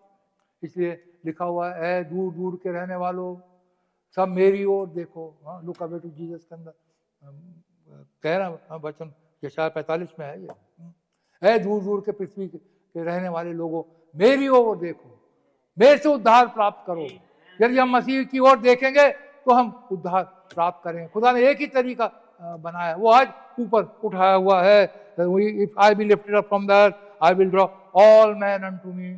आज ये क्लाउड पृथ्वी से 26 मील ऊंचा उठा और आज कितने लाखों मिलियंस और मिलियंस लोग आज खुदा की ओर खींचे चले गए हैं। If I be lifted up, यदि ये क्लाउड ऊपर उठा हुआ है, हम जानते हैं इसने क्लाउड ने बहुतों को अपनी ओर खींचा है। हम प्रभु का बहुत बहुत धन्यवाद करते हैं। क्योंकि क्लाउड कुछ और नहीं है कि हमारे मसीह यीशु है। वो उस समय क्रूस के ऊपर चढ़ाए गए, आज वो इस क्लाउड में उतर करके आए हुए हैं, आज ऊपर है। प्रभु का बहुत बहुत धन्यवाद का। जितनों ने मेरी ओर दृष्टि करी उन्होंने ज्योति पाई और उनका मुंह कभी काला नहीं हुआ। जितनों ने इस क्लाउड की ओर दृष्टि करी उन्होंने ज्योति पाई और उनका मुंह कभी काला नहीं होने पाएगा। प्रभु का हम धन्यवाद करते हैं। He is same yesterday today and forever एवर। He was God's word made manifest. खुदा यीशु मसीह खुदा के वचन थे जो मैनिफेस्ट हुए। And Christ the just one had to die in order to produce eternal life by his blood. Yeshu Masih को मरना पड़ा कि अपने खून के बहाए जाने के द्वारा हम अनंत जीवन हमें प्राप्त हो। He might give us eternal life, that God provided way, कि हमें इटर्नल लाइफ मिले। कैसे मिले? मसीह यीशु के मरने के द्वारा। If I be lifted up, और कोई तरीका नहीं है। यदि कोई मुझे गोली मार दे तो मैं किसी को बचा नहीं पाऊंगा। एक तरीका यह है, मैं को अधिकार है मैं अपनी जान स्वयं दूं और अपनी जान स्वयं वापस ले लूं। यदि मैं ऊपर चढ़ाया जाऊंगा, यदि मैं क्रूस पर चढ़ाया जाऊंगा, जैसे मूसा ने सांप को जंगल में ऊपर चढ़ाया, जिन्होंने देखा वो बच गए, वैसे ही जब मैं क्रूस के ऊपर चढ़ाया जाऊंगा, जितनों मेरी ओर दृष्टि करेंगे वो सारे के सारे बच जाएंगे और इटर्नल लाइफ मिलेगी।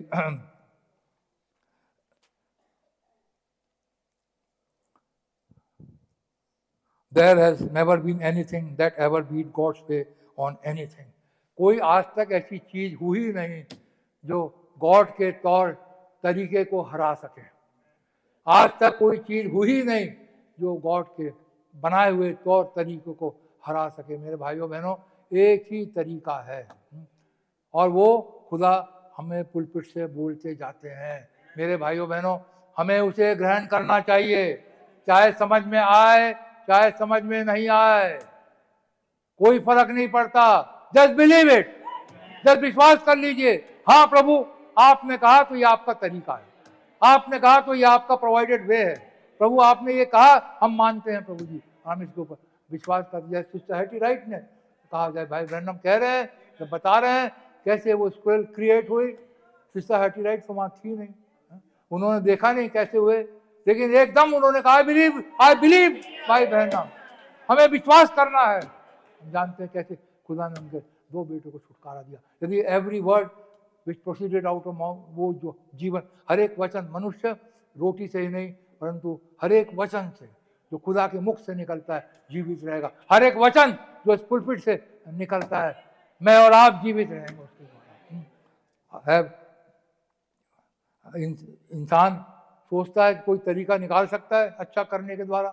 जैसे वो एग्जाम्पल देते हैं, जैसे चिकन का बच्चा है, जब वो पैदा होता है तो चोंच के सामने एक चोंच में एक नोकीली चीज होती है जिसके द्वारा वो अंडे को पैक करता है, शेल को पैक करता है, और पैक कर करके वो आमेन आमेन आमेन करता जाता है, अंदर से बोलता जाता है, पैक करता जाता है, और एक दिन वो शेल से निकल करके बाहर आ जाता है। कोई और तरीका है ही नहीं। यदि शॉर्टकट मारेंगे, जैसे डिनोमिनेशन चर्चेज में हो रहा है, आओ हम तुम्हें बपतिस्मा देते हैं बाप बेटे रूल को, ये शॉर्टकट्स हैं। ये चूजे को अपनी चोंच से शेल तोड़ने नहीं दे रहे, शॉर्टकट मार रहे हैं, चलो तुम्हें अनंत जीवन दिलवा देते हैं। हाँ, लेकिन सही तरीका है विश्वास करो और प्रभु यीशु मसीह के नाम से बपतिस्मा लो तो तुम पवित्र आत्मा का दान पाओगे। डिनोमिनेशन लोगों ने शॉर्टकट बना दिया। चूजा पैदा होना चाह रहा है लेकिन कह रहे चिंता मत करो, चिंता मत करो, हम आपको पानी के पास जाने की जरूरत नहीं है, हम कटोरी में पानी लाते हैं, आपको बपतिस्मा देते हैं। ये शॉर्टकट है। जैसे शॉर्टकट से शेल तोड़ने से चूजा मर जाता है, वैसे इन शॉर्टकट से इंसान मर जाते हैं। हजारों लाखों लोग इन शॉर्टकट के द्वारा जो डिनोमिनेशन के अंदर पाया जाता है मरते चले जा रहे हैं। सारे लोग जो गलत शिक्षा में पढ़ते चले जा रहे हैं शॉर्टकट के द्वारा मरते चले जा रहे हैं। कोई शॉर्टकट है ही नहीं। जो रास्ता है वो है, पता एक्ट 238 के अंदर जो रास्ता है वो है, उसे फॉलो करना है। जैसे यीशु मसीह ने कहा था यरूशलेम में ठहरे रहो, जब तक ऊपर से सामर्थ ना आए जब तक ठहरे रहो। कोई शॉर्टकट है ही नहीं। कितने दिन ठहरे रहो उन्होंने नहीं बताया। 2 दिन ठहरे रहो, 4 दिन ठहरे रहो, 5 दिन ठहरे रहो, उन्होंने नहीं बताया। उन्होंने कहा जब तक सामर्थ प्राप्त ना करो, जब तक वहां रहना। एक तरीका है, यदि तुम मेरे गवाह बनना चाहते हो तो ऊपर से सामर्थ प्राप्त करना चाहिए। आज कई लोग खुदा की गवाही देने के लिए निकल जाते हैं, लेकिन क्या ऊपर से सामर्थ प्राप्त करिए?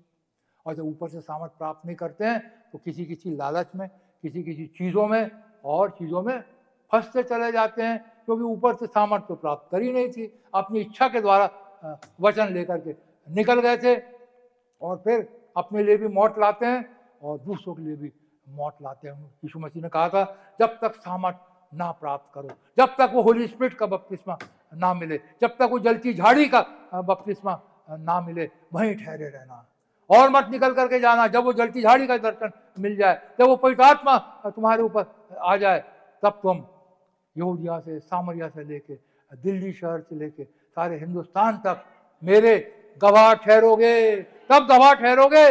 एक तरीका है, एक रास्ता है। तब सामर्थ प्राप्त कर लो, तो ऊपर से पवित्र आत्मा प्राप्त कर लो, जब वो होली गोश्त से फिल हो जाओ, तो होली गोश्त उतर करके आ जाए, तो खुद होली गोश्त बन जाओ, तब मेरे गवाह ठहरोगे। उससे पहले गवाही दोगे, लेकिन वो गवाही के द्वारा खुद भी मरोगे और दूसरों को भी मौत के घाट उतारोगे। खुदा ने रास्ता जो बनाए उसके रास्ते के ऊपर यदि हम नहीं चलेंगे तो हम थक जाएंगे, हम मर जाएंगे। सृष्टि भी ऐसे ही है। पक्षी के लिए भी एक तरीका है, डक्स के लिए भी एक तरीका है, एक रास्ता नॉर्थ से साउथ जाने का एक रास्ता है, हा? वो उसी तरीके से वो जाते हैं। यदि आप कहें भैया हम दड़बे में इनको लेकर के चले जाएंगे, इनको बड़े बड़े ट्रक्स के अंदर लेकर के चले जाएंगे, ये सारी डक्स, सारी बतखें, ये सारी की सारी मर जाएंगे, क्योंकि उन्हें खाना चाहिए। उनका एक लीडर होता है जो उन्हें लीड करता है, गाइड करता है और समय पे उनको लेकर के जाता है, इससे पहले कि विंटर सेट इन हो। और जंगलों में, पहाड़ों पे उनको उनका भोजन मिलता है, जिससे वो स्ट्रेंथ प्राप्त करते हैं और आगे चल के अपनी फैमिली को आगे बढ़ाते हैं। लेकिन ये इंसान उनको कबूशों में लेकर के चला जाए, ट्रक्स में भर भर के लेकर के चला जाए, वो मर जाएंगे। आज यदि हम डिनोमिनेशन शिक्षा में चले, हम मर जाएंगे। केवल ये वचन ही है, मैं कहूँगा केवल 7 मोहरों की पुस्तक ही है जो हमें अनंत जीवन दे सकती है। इसके अलावा अनंत जीवन कहीं है ही नहीं। खुदा ने एक रास्ता बनाया है और एक रास्ता यही है, इसे खाना है, इसे पचाना है, इसे अपना बना लेना है, इसके अंदर चले जाना है। ये आपके अंदर चली जानी है। यही एक रास्ता है मेरे और आपका बचने का। मैन शिक्षा से, मैन डॉक्ट्रिन से, वो कूप बजाने से, वो दड़बे बनाने से, ट्रकों में उनको ले जाने द्वारा पक्षी नहीं बचते, उसी रीति से हम भी इंसान की शिक्षा के द्वारा नहीं बच सकते। प्रभु का बहुत धन्यवाद करते हैं, हम कितने ब्लेसेड हैं। आज हम इंसान की शिक्षा के द्वारा नहीं चलते, आज हम किसी इंसान के पीछे होकर के नहीं चलते। प्रभु ने अपनी सेवकाई रखी है, प्रभु ने एक सेवकाई रखी है, एक अनॉइंटेड गिफ्ट को हमारे बीच में रखा है। उसके जरिए से होते हुए प्रभु बातचीत करते हैं। प्रभु ने अपना पवित्र आत्मा, यहाँ पे हम देखें यूहन्ना रचित सुसमाचार उसका 12वें अध्याय में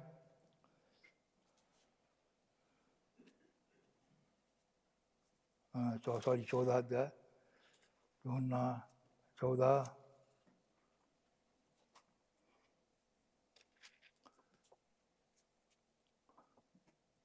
यहाँ पे यीशु मसीह कह रहे हैं 18वीं आयत में,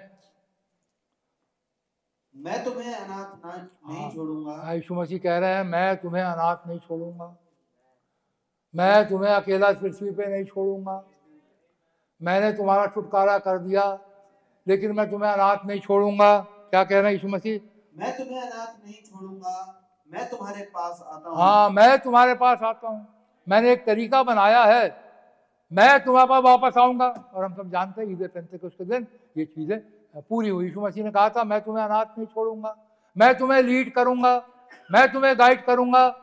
प्रभु ने हमारे लिए एक लीडर को रखा है, हम प्रभु का बहुत बहुत धन्यवाद करते हैं। एक spirit filled, Holy Ghost filled खुदा ने अगवा हमारे बीच में रखा है, जिसके जरिए से खुदा हमसे बातचीत करता है। आगे पढ़े भैया। और थोड़ी देर रह गई है कि फिर संसार मुझे ना देखेगा, परंतु तुम मुझे देखोगे, इसलिए कि मैं जीवित हूँ तुम भी जीवित रहोगे। हाँ, मैं जीवित हूँ तुम भी जीवित रहोगे, क्योंकि मैं जीवित हूँ तुम भी जीवित रहोगे। मैंने एक तरीका बनाया है, मैं तुम्हें मरने नहीं दूंगा, मैं जीवित हूँ तुम भी जीवित रहोगे। आगे, उस दिन तुम जानोगे कि मैं अपने पिता में हूँ और तुम मुझ में और मैं तुम में। उस दिन तुम जानोगे, जब तुम होली घोष बन जाओगे, तब तुम जानोगे कि मैं पिता में, पिता मुझ में और तुम मुझ में हो। वो एकता जो पिता की और मसीह की है, वही एकता में आपकी हमारी प्रभु यीशु मसीह के साथ हो जाएगी। उस दिन तुम जानोगे, जिस दिन वो पवित्र आत्मा तुम्हारे पास आएगा, जिस दिन वो होली घोष तुम्हारे पास आएगा, जिस दिन तुम वो होली घोष बन जाओगे। मैं बार बार उस तरीके को लेकर के आ रहा हूँ। थर्सडे को भाई ने जो कहा था वो तरीका एक वही है, उसके अलावा कोई तरीका रिडेम्पशन का हमारा है ही नहीं, उसके अलावा रैप्चर में जाने का कोई तरीका है ही नहीं। हमें यीशु मसीह के समान बनना है, हमें पिता के समान बनना है, हमें खुदा के समान बनना है। और उसने हमारे लिए हमें अकेला नहीं छोड़ा है, हमारे लिए अकेला नहीं छोड़ा है, उसने अपना पवित्र आत्मा हमारे पास भेजा। उसका एक तरीका है, मैं तुम्हें अनाथ नहीं छोड़ूंगा, मेरा एक तरीका है, मैं जा रहा हूँ, मैं वापस आऊंगा और तुम्हें अपने साथ लेकर के जाऊंगा। हाँ, उसने कहा मैं तुम्हें अनाथ नहीं छोड़ूंगा। 16वां अध्याय पे आए भैया, 12वीं आयत से पढ़े। मुझे तुमसे और भी बहुत सी बातें कहनी है, परंतु अभी तुम उन्हें सह नहीं सकते। हाँ, मुझे तुमसे बहुत सारी बातें कहनी है। मैं तुम्हें बहुत प्लान ऑफ रिडेम्पशन के बारे में और कुछ कुछ बातों में और ढेर सारी मिस्ट्रीज के बारे में मुझे तुम्हें समझाना है, मुझे तुम्हें बताना है, लेकिन तुम अभी समझ नहीं सकते, अभी तुम समझ नहीं सकते। मेरा प्लान के बारे में बताना है, मेरे तरीके के बारे में बताना है, बहुत सारी बातें, तुम्हारे भेदों को तुम्हारे ऊपर खोलना है। लेकिन मैं तुम्हारे लिए एक प्रॉफिट को भेजूंगा, एलिया नबी को भेजूंगा। वो धड़कते भटकते के आने से पहले खुदा का प्रॉमिस है, एक तरीका है, मलाकी 4, खुदा का एक तरीका है जो उसने बनाया। मैं तुम्हारे पास एलिया नबी को भेजूंगा, वो पुत्रों के मन को पितरों की ओर, पित्र और बाल बच्चों के मन को पितरों की ओर फेरेगा। प्रभु को हम धन्यवाद करते हैं, एलिया नबी आया, उसने हमारे मन को पितरों की ओर फेर दिया। एक तरीका है, एलिया नबी के द्वारा हमारे मन उस विश्वास की ओर नहीं फिरते, उस वचन की ओर जिसके लिए यहूदा की पत्री में लिखा हुआ है, उस विश्वास के लिए कंटेंट करो जो प्रेरितों को एक बार सौंपा गया। हम वो विश्वास प्राप्त नहीं कर सकते थे, खुदा ने एक तरीका बनाया और एलिया नबी को हमारे युग में भेजा, जिसके द्वारा से हम वो विश्वास को, जो पितरों का विश्वास था, वो प्रेरितों का विश्वास था, वहां पर हम चले जाए। यहाँ पर यीशु मसीह कह रहे हैं बहुत सारी बातें हैं कहने की, अभी तुम समझ नहीं सकते आगे। परंतु जब वो अर्थात सत्य का आत्मा आएगा तो तुम्हें सब सत्य का मार्ग बताएगा, क्योंकि वो अपनी ओर से ना कहेगा, परंतु जो कुछ सुनेगा वही कहेगा और आने वाली बातें तुम्हें बताएगा। हाँ, एक मार्ग है, एक तरीका है। इंसान के द्वारा तुम्हारी शिक्षा नहीं हो सकती। एक सत्य का मार्ग बताने वाला आएगा, एक पवित्र आत्मा आएगा। When the Spirit of Truth, सत्य का आत्मा जब आएगा, सत्य का आत्मा तुम्हें बनाएगा। तुम्हें वो मुर्गियों को दड़बे में जाने की आवश्यकता नहीं होगी। तुम्हें किसी डिनोमिनेशन में जाकर के मुर्गियों के समान बंद होकर के दड़बे में जो वो कहें वो करने की आवश्यकता नहीं होगी। लेकिन एक सत्य का आत्मा आएगा, वो तुम्हें सिखाएगा और हर एक बातों को जो मानना है, जो मैंने रखी है प्लान ऑफ रिडेम्पशन के लिए, उद्धार के लिए, छुटकारे के लिए, अनंत जीवन के लिए, रैप्चर में जाने के लिए, वो तुम्हें सिखाएगा, वो तुम्हें बताएगा। वो एक ही तरीका जो है खुदा का, वो उसके द्वारा वो पूरा करता है और कोई और तरीका है ही नहीं। हमें जो प्लान, जो बातें 7 सील्स के अंदर लिखी गई हैं, हमें उन्हें मानना है, हमें उनके अनुसार करना है। ऐसा नहीं तो प्रिस्क्रिप्शन दिया गया है और कहा है भाई आपको बहुत तेज बुखार है, आप बहुत बीमार हो, चलो ये प्रिस्क्रिप्शन मेडिसिन खा लो। आपने गोली पढ़ ली, सब कुछ कर ली, लेकिन खाया नहीं, तो क्या आप बच पाओगे? मर के खत्म हो जाओगे।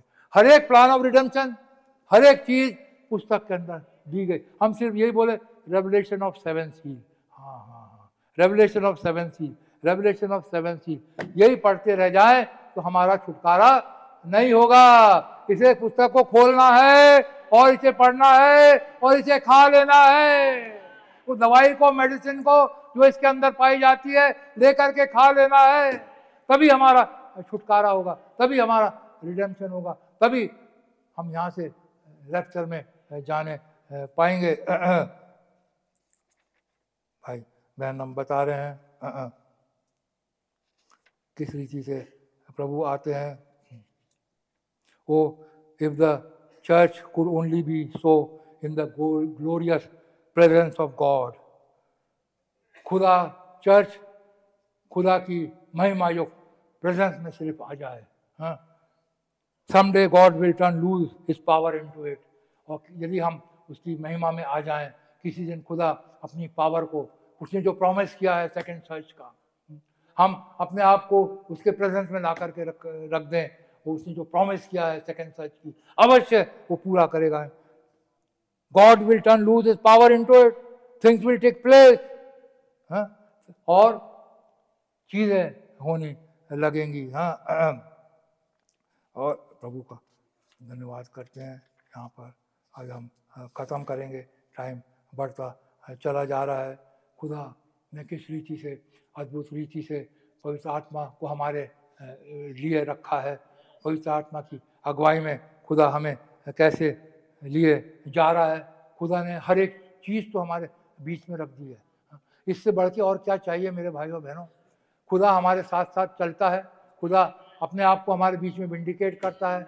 खुदा ने हमारे बीच में स्क्रिप्चरल साइंस रख दिए हैं, बड़े बड़े चिन्ह खुदा ने हमारे बीच में रख दिए हैं। वो पिलर ऑफ फायर हमारे बीच में रख दिया है, वो रेनबो हमारे बीच में उतार के आ गया, वो क्लाउड हमारे बीच में आ गया, वो चादर हमारे बीच में उतर करके आ गई। इससे बढ़कर और क्या चाहिए मेरे भाइयों बहनों। सारी बातें तो खुदा ने हमारे बीच में उतार करके रख दी है। अब हमें सिर्फ इनको फॉलो करना है, इनके पीछे पीछे चलना है। संसार से दूर होकर के हमें खुदा के पीछे पीछे चलना है। God promised this church a scriptural sign. He said the resurrection would be reproduced. Jesus Christ and his church would become so, they would be one in the last day, जैसे अभी हमने पढ़ा। इस रीति से खुदा हमें बनाएगा और हमें बना रहा है कि Jesus Christ and the church will be same, will be reproduce. Jesus Christ and church would become so, they would be one. इससे एक होना, वही तो भाई आशीष थर्सडे को भी कह रहे थे, हमें मसीह के साथ एक होना है। God promised this church a scriptural sign. He said the resurrection would be reproduced, Jesus Christ and church would become so, they would be one. Yeshu Masih और चर्च एक हो जाएंगे। एक स्थिति के ऊपर खुदा हमें ला रहा है और अंत समय में ये खुदा का प्रॉमिस है। इसलिए ये सारे स्क्रिप्चर साइन आए हैं। ये साइन काहे के लिए आए हैं? मुझे और आपके विश्वास को बढ़ाने के लिए, हमारा विश्वास बढ़ जाए और हम खुदा की समानता में बढ़ते चले जाए, वचन को ग्रहण करते जाए। जितना ज़्यादा खाना खाएंगे उतनी ज़्यादा ताकत आएगी। In the last day he promised it. Now we know that it's true. प्रभु का हम धन्यवाद करते हैं, और जो कि सच्चा है, ये हम जानते हैं ये सच्चा है। उसने कहा आकाश और पृथ्वी टल जाएंगे लेकिन मेरा वचन कभी नहीं टलेगा, और हम जानते हैं ये सच्चा है। God help me by the same sign with his spirit to prove that he is still the Messiah. भाई ब्रैनम कह रहे हैं खुदा मेरी मदद करे इन्हीं चिन्हों के द्वारा कि मैं प्रूफ कर सकूं हमारा खुदा वही है। आज हम जानते हैं आज हमारा खुदा वही है। आज वही चिन्ह और चमत्कार हमारे बीच में हो रहे हैं जो जो भी 2000 साल पहले हुए, जो प्रॉफिट के समय में हुए, वही बातें अब इस समय भी रिपीट हो रही हैं। भाई निश्चल कह रहे थे चीज़ें 1965 तक नहीं रुक गई लेकिन आगे बढ़ती चली जा रही है। आज 2022 तक भी वही चीज़ें होती चली जा रही है। उसी अद्भुत रीति से खुदा अपने वचन को खोलता चला जा रहा है। नो डाउट हर एक मिस्ट्री खुल गई हैं, हर एक भेद प्रकट हो गए हैं, लेकिन प्रभु हमें समझा रहा है। ये बातें 7 मोहरों की पुस्तक में लिखी हुई हैं, लेकिन जब तक उसका आत्मा हमें खोल के ना समझाएं हमें समझ नहीं आती। और आज खुदा हमें समझा रहा है। एक वेसल को खुदा इस्तेमाल करता है और हमें समझा रहा है। हम प्रभु का बहुत बहुत धन्यवाद करते हैं। Now accept God's provided way at the end time. भाई ब्रैनम कह रहे हैं खुदा ने जो रास्ता प्रोवाइड किया है उसे हम ग्रहण करें इन दिस एंड टाइम में। अंत समय में खुदा जो पुलपिट से बोलता है, जो कुछ भी प्रभु हमें कहता है, हम उसे बिलीव कर लें, उसके ऊपर तर्क वितर्क ना निकालें। ये कैसे हो सकता है, ये कैसे हो सकता है, कुछ तर्क वितर्क करने की जरूरत नहीं। सिर्फ कहना चाहिए हाँ प्रभु, आमीन प्रभु। If you are sick tonight God has provided way. यदि आप बीमार हैं खुदा के पास रास्ता है। जीसस का is the provided way. If you are sinful tonight, unbelieving, can't live right, can't seem to get settle down, Jesus का is God provided way. Just believe him. यदि आज किसी को पवित्र आत्मा चाहिए, भाई ब्रैनम कह रहे हैं जस्ट बिलीव इट। आज आपको उद्धार चाहिए, जस्ट बिलीव इट। आज आपको सेकंड सर्च चाहिए, just believe it and say खुदा हमें देने को तैयार है। आज हमें वो होली गोस्ट चाहिए, just believe it, he will give it. आज हमें होली गोस्ट बनना है, just believe it that he will give it. आज हमें क्राइस्ट के समान बनना है, just believe it, he will make us like him. वो हमें अपने समान बना लेगा। हाँ, just believe it. Jesus Christ is God's provided way, just believe him, he is same yesterday today and forever. वो कल आज युगान हो गया। एक खुदा के वचन कभी नहीं चलते मेरे भाइयों बहनों। उसने जो रास्ता बनाया है वो रास्ता पे हमें चलना है, और आज वो रास्ता है होली स्पिरिट में होते हुए एक इंसान को वो इस्तेमाल करता है और अपने वचन को लेकर के आता है। हमें उस वचन के पीछे पीछे हमें चलना है। Just believe him, he is the same age today and forever. Then he and the Holy Spirit which he is, Holy Spirit is Jesus and Christ is the form of the Spirit. Holy Spirit is Jesus और Christ उसका जो रूप है। A little while and the world seeth me no more, yet ye shall see me. थोड़ा समय रह गया है, संसार मुझे नहीं देखेगा लेकिन तुम मुझे देखोगे। ये बात सच होती है। आज संसार नहीं देखता यीशु मसीह को, लेकिन आज हम यीशु मसीह को अपने बीच में चलते फिरते हुए देखते हैं। हम अब यीशु मसीह को महसूस करते हैं। कि यीशु मसीह आज हमारे बीच में उपस्थित है। संसार इसे नहीं विश्वास कर सकता, लोग इसे विश्वास नहीं कर सकते, लेकिन हम विश्वास करते हैं। खुदा ने हमें विश्वास की आंखें दी है जिसके द्वारा हम अपने विश्वास को देख सकते हैं। यीशु मसीह आज हमारे बीच में क्या कर रहे हैं, आज क्या बातें प्रभु यीशु मसीह खोल करके हमारे सामने ला रहे हैं। आज 4 दिसंबर को प्रभु यीशु मसीह हमारे बीच में क्या लेकर के आएंगे, हम इन आंखों से, विश्वास की आंखों से देख सकते हैं, क्योंकि वो कल आज युगानुयुग एक सा है। Christ, because a little while in the world see no more, ye shall see me, because I will be with you, जैसे हमने पढ़ा, I will be even in you, क्योंकि मैं तुम्हारे साथ रहूंगा, बल्कि मैं तुम्हारे अंदर रहूंगा। ये यीशु मसीह का वायदा है, मैं तुम्हारे अंदर रहूंगा। आज वो वचन के द्वारा, वचन के रूप में हमारे अंदर है। The Holy Spirit, Christ calling it, I see Christ, God, the Holy Spirit in him. मसीह जो पवित्र आत्मा है, Holy Spirit is in him, was to be in this church, और जो पवित्र आत्मा है वो आज चर्च में होना है, to be in his church unto the end of the world, संसार के अंत तक पवित्र आत्मा कलीसिया के अंदर होना है, और वो है हमारे साथ। हम प्रभु का धन्यवाद करते हैं। God's word, खुदा का वचन, खुदा का वचन देखिए अद्भुत रीति से हमारे बीच में आता है और हमसे बातचीत करता है। And the works that I should use also a little while and the world won't see me, भाई बहन हम रिपीट कर रहे हैं फिर से, बट यू शैल सी मी। संसार नहीं देखेगा, लेकिन मैं और आप देखेंगे। आज हम खुदा को यहाँ पर चलते फिरते हुए देख पाते हैं, खुदा को अपने वचन के द्वारा हमसे बातचीत करते हुए हम फील करते हैं, हम देख पाते हैं। प्रभु का धन्यवाद करते हैं। Ye shall see me, for I am going to be in you, क्योंकि मैं तुम्हारे अंदर होऊंगा। ये बार बार खुदा का वचन लेकर के भाई ब्रैनम आ रहे हैं। अंत समय में मसीह बाहर नहीं खड़े होंगे, अंत समय में मसीह हमारे अंदर होंगे, और वही मसीह हमें ऊपर लेकर के जाएंगे, वही पवित्र आत्मा हमें ऊपर लेकर के जाएगा। अंत समय का प्रॉमिस है, मसीह बाहर नहीं है, मसीह हमारे अंदर है, ये हमारे अंदर है मसीह यीशु। ये प्रॉमिस है, he is in you, he that believeth on me, the works I do shall do also in you until the end of the world. God has provided a way for his believing children. खुदा ने अपने विश्वास करने वाले बच्चों के लिए एक रास्ता बनाया है। हमने देखा रास्ता रिडेम्पशन का क्या है, उद्धार का क्या है, किस रीति से हमारा उद्धार हो सकता है, किस रीति से हम बच सकते हैं, रैप्चर का तरीका क्या है। हमने देखा कैसे हम मसीह के साथ जा सकते हैं, कैसे मसीह के साथ हम एक हो सकते हैं। Jesus Christ is that way, Yeshu Masih ही वो रास्ता है। और उसने कहा था, मैं तुम्हें अनाथ नहीं छोड़ूंगा, मैं जाता हूँ, मैं वापस आता हूँ।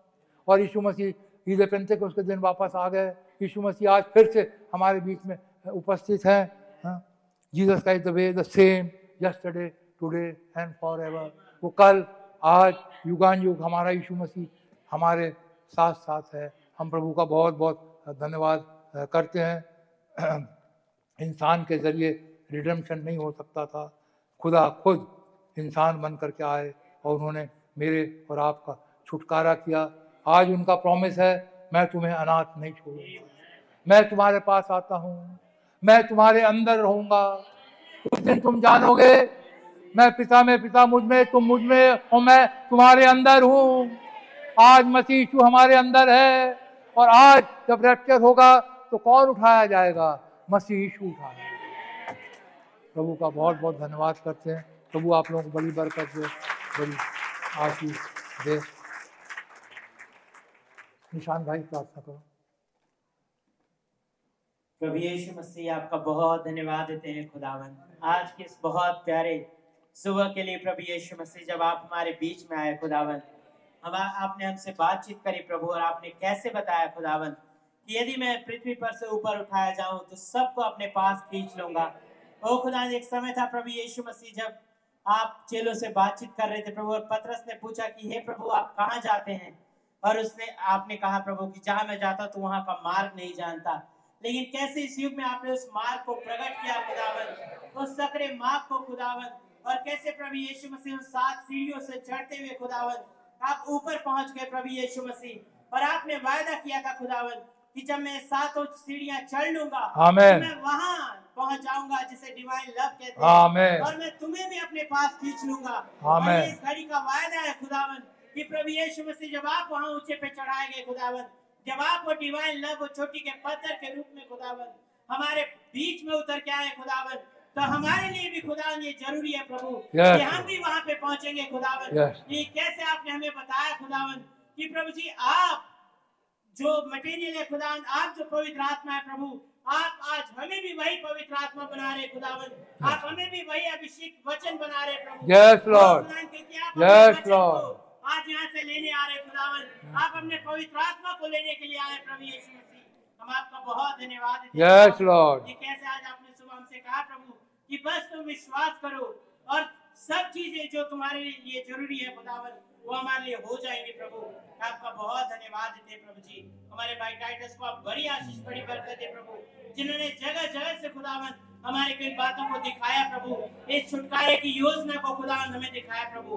हम आपका बहुत धन्यवाद देते हैं खुदावन। प्रभु जी आप इन्हें और माइटली इस्तेमाल करें प्रभु, अपनी आत्मा से, अपने वचन से, अपनी समझ से और खुदावन अपनी ताकत से, खुदावन अधिकारी से भरे प्रभु यीशु मसीह।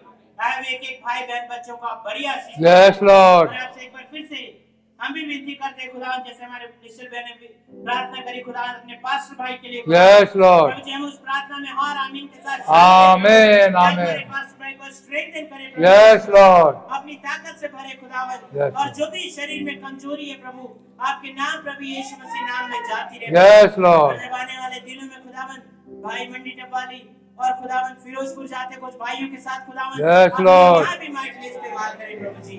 शाम की मीटिंग में आपकी बड़ी आशीष हो खुदावन, हर बात में आपके नाम को आदर और महिमा देते हुए इस प्रार्थना को बड़े धन्यवाद से प्रभु यीशु मसीह के नाम में होकर मांगते हैं। आमीन। आए हमारे बाप, आप जो आसमान में हैं, आपका नाम पाक माना जाए। आपकी मर्जी जमीन पर भी हो।